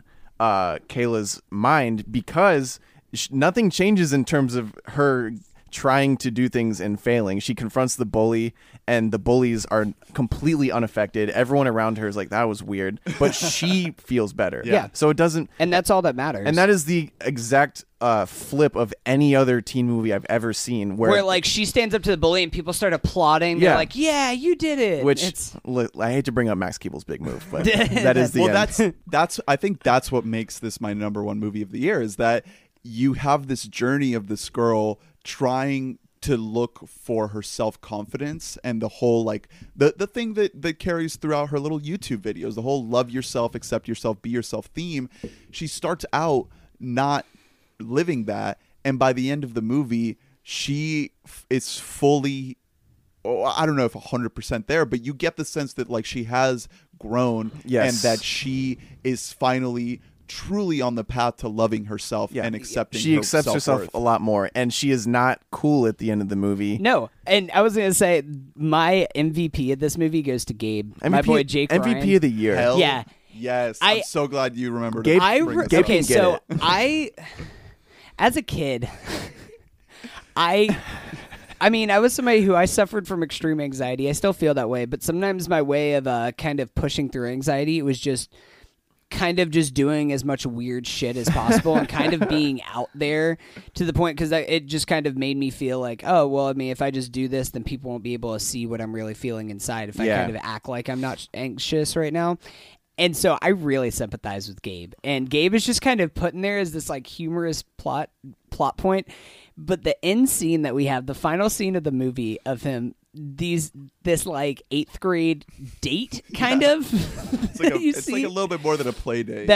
It's each of them with 10 nuggets and a rainbow of McDonald's sauces. Yeah, it's beautiful. It's so cool, and it's so awkward them like talking back and forth. They start doing Rick and this Morty narrative bits. that they just kind of rely on doing Rick and Morty bits, because that's how you talk to each other before you actually like know how to really start a relationship with somebody. You just talk about similar interests. I mean, shit, we do that in our day-to-day lives. If it's somebody who it's like, I don't really know this person, they'll always be like, oh yeah, are you a fan of this thing? And then just start talking about that. Sports. That's how it mostly goes, especially with coworkers. Especially as a guy. That's just like, hey man, do you see Boogie Cousins return? Yeah, like, oh, hey, how's your wife? Is she doing okay with the cancer? You know, like, and you're like, yeah, I want to tie it back to Minding the Gap real quick, because you know, talking about this world of like toxic masculinity that we live in, and reckoning with that, I think we should all be more like Gabe. I think all men should be literally and figuratively asking women if they want their chicken nuggets to be warmed up in the microwave in case they've gotten cold. Or offering to share one of his sauces if he prefers a certain sauce. Yeah, because he likes all sauces equally. It's not a grand gesture, but it's enough to show that you're an ally and that you're not there to hurt them. That Gabe you're there would to take never care hurt of them. anyone. Gabe would never hurt like a I cockroach. hope not. He's one of the most pure souls that we have. Yeah, he also he wins my award for Big Dick of the Year. Yeah, you know that kid's got a hog. Oh, I mean, you can see it in the pool. The pants get a little bit tight. Okay. I freeze frame. We're gonna cut that out. Yeah. Okay, all right. We had this woke conversation, and then I make one joke. It's now my I'm not hosting the Oscars anymore. It's one of my. This is, personal, not in terms of like empirical anything, but it's one of my top 5 movies I've ever seen in my life. Because I felt like seen, and also I felt a connection to people that I have never seen, that I've never like connected with. I've never just like chilled with an 8th grade girl. Yeah. I swear. You know what I mean? Like, I don't know why this movie isn't getting more love. Like, I thought whenever this came out, this was going to be a movie that became Award a bigger starling, deal, a bigger deal than it is. It is made by a 20-something guy. I'm sure plenty of older heads are not big fans of that. And it also is a very small, contained movie, which some people just don't connect with. Some people just expect certain things out of a movie, and they didn't get it out of this. I mean, what's sad about that is that this is the best kind of storytelling, in that it is such a small story that can be applied in a grand scale. That's what the best filmmaking does, in my opinion. It feels grand. Is that it's something feels that huge. It's something that it puts you in that perspective where 8th grade feels like this never-ending cycle of dread, and that you are stuck there, and you don't think there's ever going to be an end to this. You feel like this is everything that happens in your life is the biggest possible deal because you haven't had the experiences for compared to anything. But then it ends,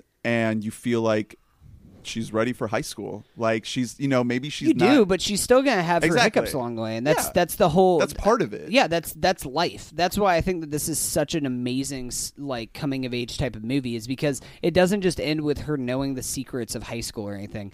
She has this video that she makes herself, and she's like, "Do you have a boyfriend? If not, it doesn't really matter. If you don't have friends now, then it doesn't matter because you'll make friends in college or at some point in your life. Like, it's just kind of a thing where it's like life is gonna go on." I wish I had Kayla when I was in 8th grade. I wish I would have. I love that this movie, like, it doesn't.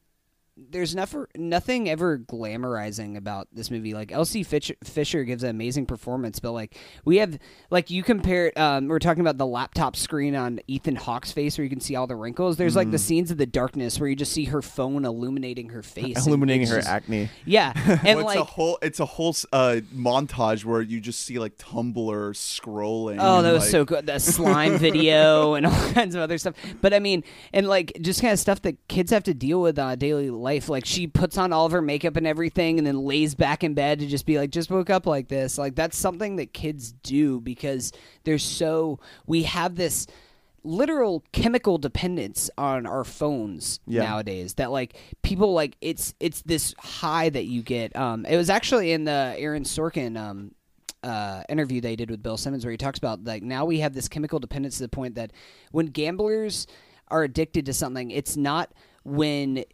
gamblers don't get a gambling addiction from winning. They get that feeling from when the roulette wheel starts to spin around. That's when the dopamine rises. Yeah, it's from thinking you're going to win and then the ping. Win or lose, you felt something good. So, and that's what we get now. Every time that we reach in our pockets for our phones, we get a little bit of that rush. Yeah, we just get like, oh, there might be something here. Yeah, we get that feeling. Maybe I got a new follower. Maybe I got a new text from somebody. Yeah. It's literally something that's ingrained in us. And I think that this is a movie that most beautifully visualizes that. Yeah, I think it does a better job of displaying our modern dependence on technology than Black Mirror does. Yeah, because Black Mirror can be corny as fuck, and it does. And Black Mirror tries to like first make a statement of it, and second like turn it into like this big, upsetting, horror story. Mm-hmm. And even though 8th grade at times teeters on that, it never becomes preachy and it never tries to like tell you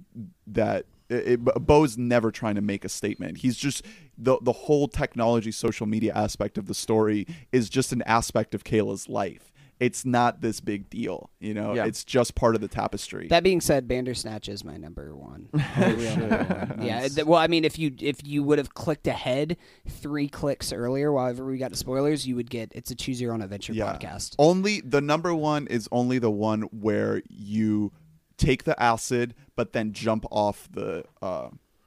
I never saw it. So I don't know what you're talking about. All right. Well, that's our list. We are over 2 hours now. So throwback. I don't think we have time to really, really dive into things. We'll probably next week. I think we'll have a little catch-up corner to dive into a couple more things. I did just want to say one thing I have to give because we didn't talk. I thought that one of us might recognize on this podcast, but if Beale Street Could Talk. Beautiful film. Beautiful movie. Yeah. I wanted to give a shout out. I mean, I talked about it a little bit last week, but Nicholas Britell's score is I compared it to Ryuichi Sakamoto's his kind of music and everything. I just think that it is so truly beautiful of a score. It's really is the best of the year. There's a number of movies that we didn't actually get to. I'm just gonna. Are there quick honorable mentions that you guys want to mention? Yeah, really. I'm just gonna go through a few that were really close. I wish they could have made it. Blind Spotting. I saw Blind Spotting. Yes, we all loved Blind Spotting. I saw it. Yeah, I saw it 2 nights ago, and it really took me. It really blew me away because the trailer didn't do it justice. I don't think. I kind of rolled my eyes at the trailer. The movie itself, it's about 90 minutes. Gets you in, gets you out, tells a very compelling story. And a lot of people have complained about the type of storytelling because they use rap in very dramatic moments, and I just thought that escalated the movie to another level. I never found it corny. In particular, the end scene, a little bit of spoiler alert, I think that scene exists because that guy was in Hamilton, and they were like, oh shit, we have the Hamilton guy. We got to have a big rap. Well, he wrote the movie. The 2 main actors are the 2 writers of David the movie. Diggs? What? Yeah. Wow. Yeah. So that's all them. That's beautiful. Putting everything on the table. It just it has a very complex, interesting look at race, and in terms black and white, the struggles that you can go through when you feel out of place. I just thought it was an all-around very fun yet dark movie. Like, it's humorous, but it's not afraid to get like really, really dramatic. Very stylized too. Directing-wise, very. It gave snappy. me some Edgar Wright vibes. Yeah, for sure. The flashback. To the fight. That's so Edgar Wright. It's very Edgar Wright. Somebody else telling the story and everything, and then you get another person's perspective, and it's much more dramatic. It's basically like Ant-Man, like the Michael Pena Ant-Man. Yeah. Speaking of Edgar Wright, I wanted to shout out Game Night. Game Night is great. It's my number 13. I saw it with my family, and it was just a huge hit with everybody. Like across the board, it's just an insanely fun movie. Well made. Again, shorter movie, very snappy directing, more Edgar Wright than Edgar Wright is at this point. Like shouts out to Sweets from Bones, who directed it, John Francis Daly. Mm-hmm. It's very, very funny. Like, not every joke landed for me, but it did exactly what it wanted to do. And by the end of it, I was laughing very hard, and I was compelled by the story. I remember being really into that movie in the theater. This, I want to revisit it. It's a movie that just worked. Like it came out of nowhere. No one was like, "Oh, dude, game night." It was the ultimate like word of mouth style movie. Yeah, it really. I think it ended up doing decent for itself. But I would recommend it to pretty much anybody. Yeah, Rachel McAdams, Jason Bateman, they all do a great job. Great cast. Kyle Chandler. Great cast, Kyle Chandler. good script, amazing directing, fun movie. Fat Damon in there. Oh my, he's the best. I wanted to also, I have Black Klansman in my top 15. I don't know if you guys have it that high or anything, but I loved this movie, seeing it. I think that Spike Lee Spike Lee is back, like doing his thing, and I think this is a very effective movie. The writer I saw... Wait. Black Klansman gets my gut punch award. Yeah. For that oh ending. man, that ending is a lot of people are complaining about the ending, saying that it's not really earned and everything. I think it's completely earned, and that's it's Spike Lee slapping you around a little bit and being like, "Hey, fuck you, pay attention." The writer, I think, is an extremely touching movie. I watched that after Lean on Pete, expecting like kind of a similar story about a person and everything else. The small story of a guy who goes on a journey with a horse, and it's not that at all. So that's a story about really just about like kind of the cowboy lifestyle and the like fact that people can die or get like to the point where they're like mentally retarded based on like horrible accidents of rodeoing and stuff and like it's all that. non-actors, right? Yeah, it's people who are basically telling their lives. It's in a little bit more dramatic tone, but they're taking people who actually experience these things. A couple more I just wanted to shout out. I wanted to give the He's Still Doing His Thing award to The Old Man, the Gun. Robert Redford. I didn't see that movie. This might be his last performance. I watched it on a plane. Nice. Shout out to it's David Lowery. Shout out to JetBlue. Yeah, it's really good. Like I was kind of surprised that this movie, like Robert Redford, isn't getting buzz for what could be a swan song performance because he is delightfully charming in this movie. So 3 movies that get the same award for me, which is like didn't leave a lasting impact, but I had a really good time watching them.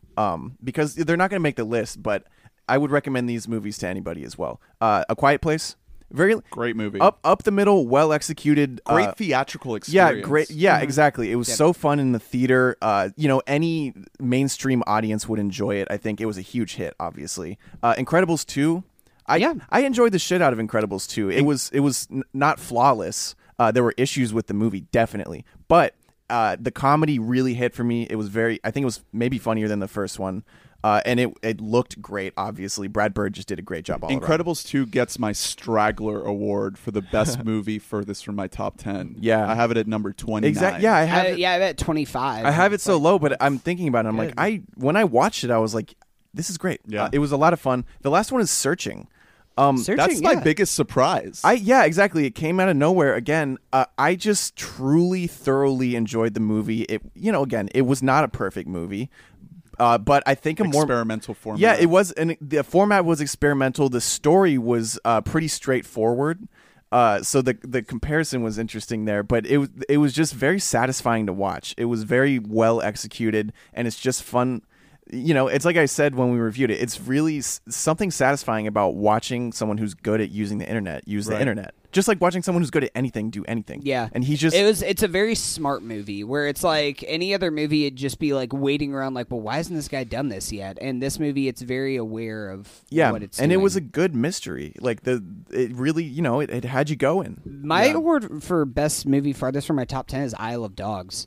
Yeah. I think Isle of Dogs is an amazing movie. I have it at 23. That gets my craftsmanship award. It's an amazing the movie. Diorama Award. Yeah. It looked unbelievable. Movie I watched longest ago and feel like it should be higher on my list is Love, Simon. I was a champion of this movie whenever it first came out. I still haven't seen it. It's on HBO. It is an amazing movie, and it never really got the credit that it deserved. What about biggest disappointments for you guys? I have 3. Really quick, my I Hate That I Love You award goes to Infinity War. Oh, yeah. Because I hate... That gets my Oh Snap award.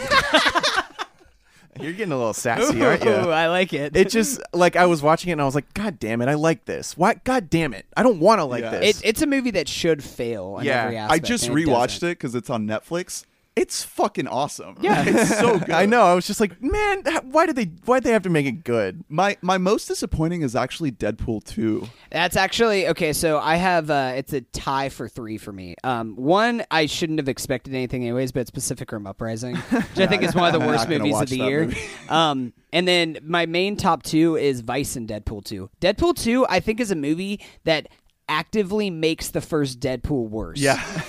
They found a way to make a sequel that's so bad. And yes, Deadpool 2 is bad that it makes the whole character of Deadpool, it makes me hate him. And they That's kind of interesting. wasted Rob Delaney too. Yeah. Yeah. Delaney had the best bit in that entire movie, and then he was Well, just let's gone. save Vice for next week. I want to get more in depth Okay, on that. I was really disappointed by Christopher Robin. Not that I was expecting to love it, but I truly disliked it.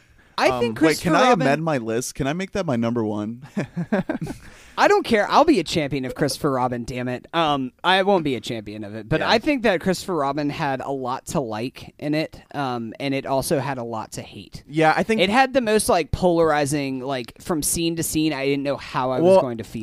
My problem with it is that all the things that were there to like were baked into it 100 years ago, and everything that a new director brought in and a new writer I thought sucked. Same problem I had with Bohemian Rhapsody. Everything good was the thing that they bought when they bought the property, and everything bad was everything they added to that. I would take that a step further because I think that Bohemian Rhapsody like borderline shits on Freddie Mercury and Queen. Yeah, that's the thing is like Queen I have such a personal connection with that I was really bothered. It's not like I'm like, bro, don't fuck with Pooh, dude. Yeah. That's fucked up. Audiences loved Bohemian Rhapsody though, so obviously the mainstream doesn't. What feel that way. what are y'all's worst movies of the year? I'm curious. We haven't. We The should say Predator we by haven't far. watched. We haven't watched like Slender Man No. and some of these other horrible movies. It's the fucking Predator. It's That the movie Predator. was so It's the fucking bad. Predator. Yeah, it was extremely bad. Wrinkle in Time was extremely bad. But I think the Predator's worse because Wrinkle in Time you can just kind of cast it off as it's a kids movie, And so Chris like Pine whatever. is in it. Is But- Chris Pine in The Predator? Didn't think No. so. Instead, we have freaking Atheists. Keegan Michael Key, who's probably just every day calling up, Yeah. leaving voicemails for Jordan Peele, just like, "Hey, so you want to come back, dude? So I was thinking about like What if we change it to Peele and Key? Was that entice you more?" I was thinking about making like a dramatic turn. I don't know. This movie sucked so much. I hated The Predator. That actually is probably one of my biggest disappointments of the year. Not like I had high expectations for it, but whenever I saw Shane Black, I was like, "There's a chance." Hey, worst movie I loved, Mamma Mia 2. To Mama, to Mia. That's fair. Two movies that they are truly like I can't just say that they were bad, but I also don't want to call them good. Ready Player One, I can't call it good. It was truly, it just struck me as just very like synthesized. It was well directed, and I thought the story was trimmed down in ways that I think really like permanently damaged it. And then the other one is Creed 2, which was like ostensibly it was done well, but it really left no impact on me whatsoever. I will stand by Ready Player One. I I'll know- be the I know only you will. person. I rewatched it this week, just because one of our friends, BJ, is staying over at our house for a few days, or for a couple weeks, and or he lives there now. I don't even live there anymore. I'm getting cucked, guys, but he just like was like looking through my Blu-rays and I was like, "Oh yeah, Ready Player One. This looked kind of cool." And so I sat down and I watched that movie. That movie has some awesome moments in it. Like, it's not a great movie by any means, but it's just a blast. And I think that there's a place for that in movies, that just to have a fun time. I think that the Shining sequence that's in that movie is one of the best sequences in any movie this year. Like, it's definitely visually, fun. it is visually stunning, honestly. Okay, 2 quick awards. The What the Fuck award goes to Sorry to Bother You. And the Missed Opportunity award goes to Bad Times at the El Royale. Yeah, okay, I agree with the Bad Times. I'd give a Sorry to Bother You the movie that has sat with me the worst. It was a movie that I saw and I really loved it, and then I kind of, the more and more that I thought about it, kind of started to pick it apart. And then Black Klansman came out, which basically did a lot of the things from Sorry to Bother You, except better. And so that movie has kind of gone lower. Well, and lower yeah, and lower on my the list. movie that changed my opinion on it was Blind Spotting, actually. Yes. Yeah, Blind Spotting too. Yeah. Yeah. Well, because Sorry to Bother You is trying to do like 25 things. Blind Spotting is trying to do one thing 15 different ways. And it was just well directed, and Yeah. there's really a lot of value in that, despite aesthetic not being everything. Like there was some sloppy shit, and Sorry to Bother You. Yeah. I still would put it above a lot of movies I saw this year, just out of sheer ambition alone. like where so that ambitious. movie goes, it just But- like holy. Yeah, fuck. but maybe if you don't have the money for good-looking horse person costumes, just don't even put them in the movie because they look so bad. Most overrated. Actually, I don't even know if I should call this most overrated because it's still a tiny movie. Mandy. Yeah, it's showing up on a lot of, Overrated? yeah, it's showing up on a Whoa. lot of lists. it's showing up in like top 10s. Maybe and everything Letterboxd else like that. overrated. Yeah, like Yeah. cinephile. Well, I mean, like cinephile David overrated. Ehrlich put this in his top 10. Like I've seen a few critics that I appreciate that put this really high, and I'm like, Yeah. it was interesting. Worst movie that I loved. There's two of them here. I have Goosebumps 2, which I really enjoyed. Goosebumps 2, Haunted Halloween. I thought that was a really fun kids movie. And this one, you guys might scoff at, but it is Unfriended Dark Web. No, I thought you were gonna say Halloween. Okay, Well, the thing Halloween, is, I stand Yeah, by the thing Halloween. is, he wouldn't call that a bad movie at all. I don't think Halloween is a bad movie. I think that Halloween has some kind of corny aspects on it. It puts down podcasters and makes us all look bad. But Well, let's be honest, that's why we didn't like it so much. Yeah, that's the only reason It's a why conflict you guys of don't interest. It's like like doing a news story on your own son or something. We just shouldn't have even talked about it. like it. I think that the Missed Opportunity Award actually goes to Widows. Yes, I think that- definitely that's yeah. a good call. I think that Widows is a movie that It's got some great moments. it has some great moments, but it's like this should be like the best version of just like an Ocean's 11. Like this should be the best possible version. Whenever we have something like Ocean's 11 8, with social commentary. exactly. Yeah. Like this should be even better and stretch the envelope even more. And I still really enjoyed it, but it still just felt like a giant missed right. opportunity for it to be something truly special. This is my last one. My movie of the year. That's not a hero movie, but my movie. Like just you go to the movies, you expect a movie, and you watch a movie, and you got a movie. Is Crazy Rich Asians. We haven't even talked about it. Yeah. It had some of the was most. fun, yeah. It had some of the most gorgeous moments I've seen The all wedding was year. nice. Some of the best probably the best directed rom-com I've ever seen. Yeah. It was you looked beautiful. Story was just super. It added a cultural flair to a very straightforward story. Nice message about like cultural identity between Yeah. being Asian and Asian American. And again, I just had a good time when I saw it, and that is the point of the movie. It's not a movie that's trying to like fuck you up like First Reformed. Okay, I need to shout out a bunch of movies that I watched within the last week. We're entering hour 6 right now. Yeah, that didn't make my list. Free Solo, guys. I really want to see this movie. So this ties with Mission Impossible Fallout for the fuck yeah he did that award, because this movie is about a man They're each getting half of a trophy. who climbed a 3,200-foot vertical rock face without a rope. He did that. Yeah, I've heard that it's one of those things where you're like watching it and like the filmmakers themselves are like, are we going to film a dude dying Exactly, right now? and it Because grapples they with can't- that. They can't The- actually step in. Yeah, the only thing that kept me from putting this in my top 10, I have it at number 12.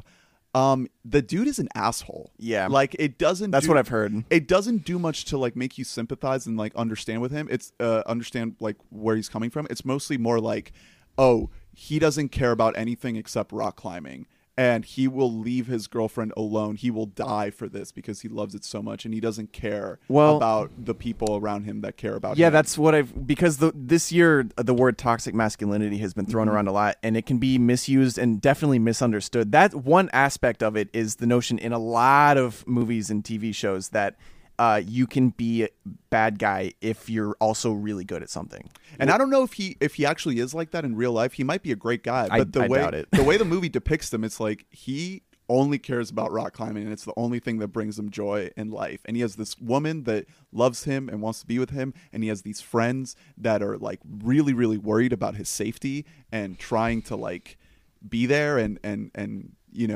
see this thing through and see this project through, but you get a sense that they are worried as fuck about him dying. Okay. And it makes for a great movie. Obviously, yeah. But I'm gonna watch it.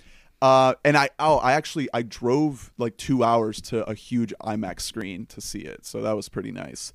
Paddington 2. It gets my most delightful, joyous, good time award. I really wanted to see Paddington 2. It's because just a beautiful movie. I watched the first Paddington. It's so fun. And it's just a delightful movie. Hugh Grant gives a delicious villainous performance, very, very colorful villain. He does like a dance number at the end during the end credits. And That's this movie, it just made me weep because Paddington, he just brings so much joy to everyone. He's a sweet boy. Sweet boy award. Yeah. I have 2 other awards to give out. The one is my most forgotten about movie, which I need to rewatch, is The Death of Stalin.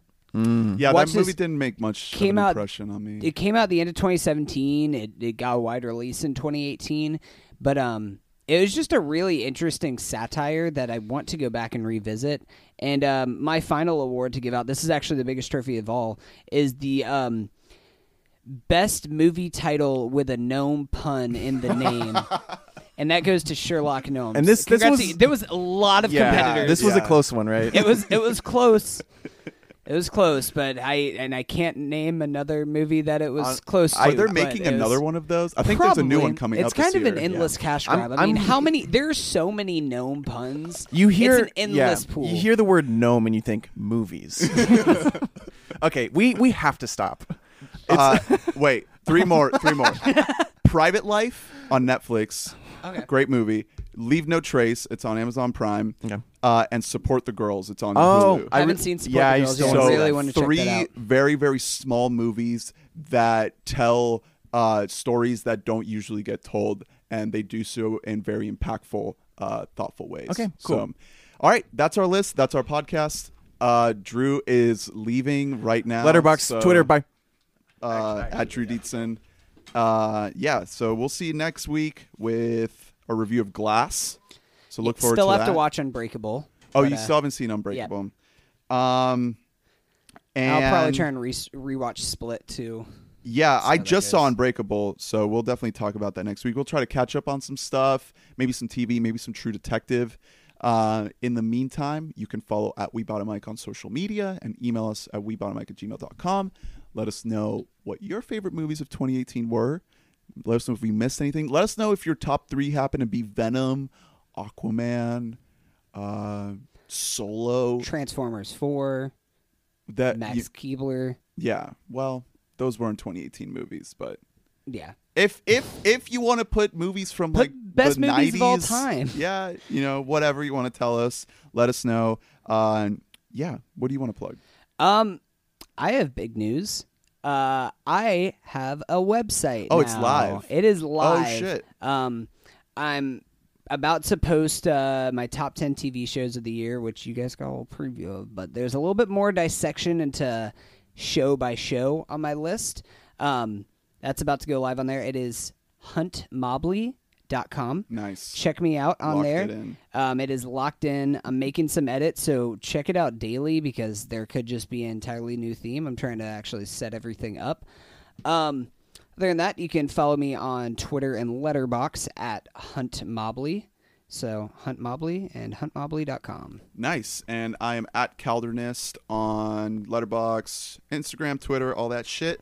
So stay tuned for next week. We got Glass coming at you and a whole bunch more podcasts as we dive into 2019. So look forward to that and stay tuned. We'll see you next time.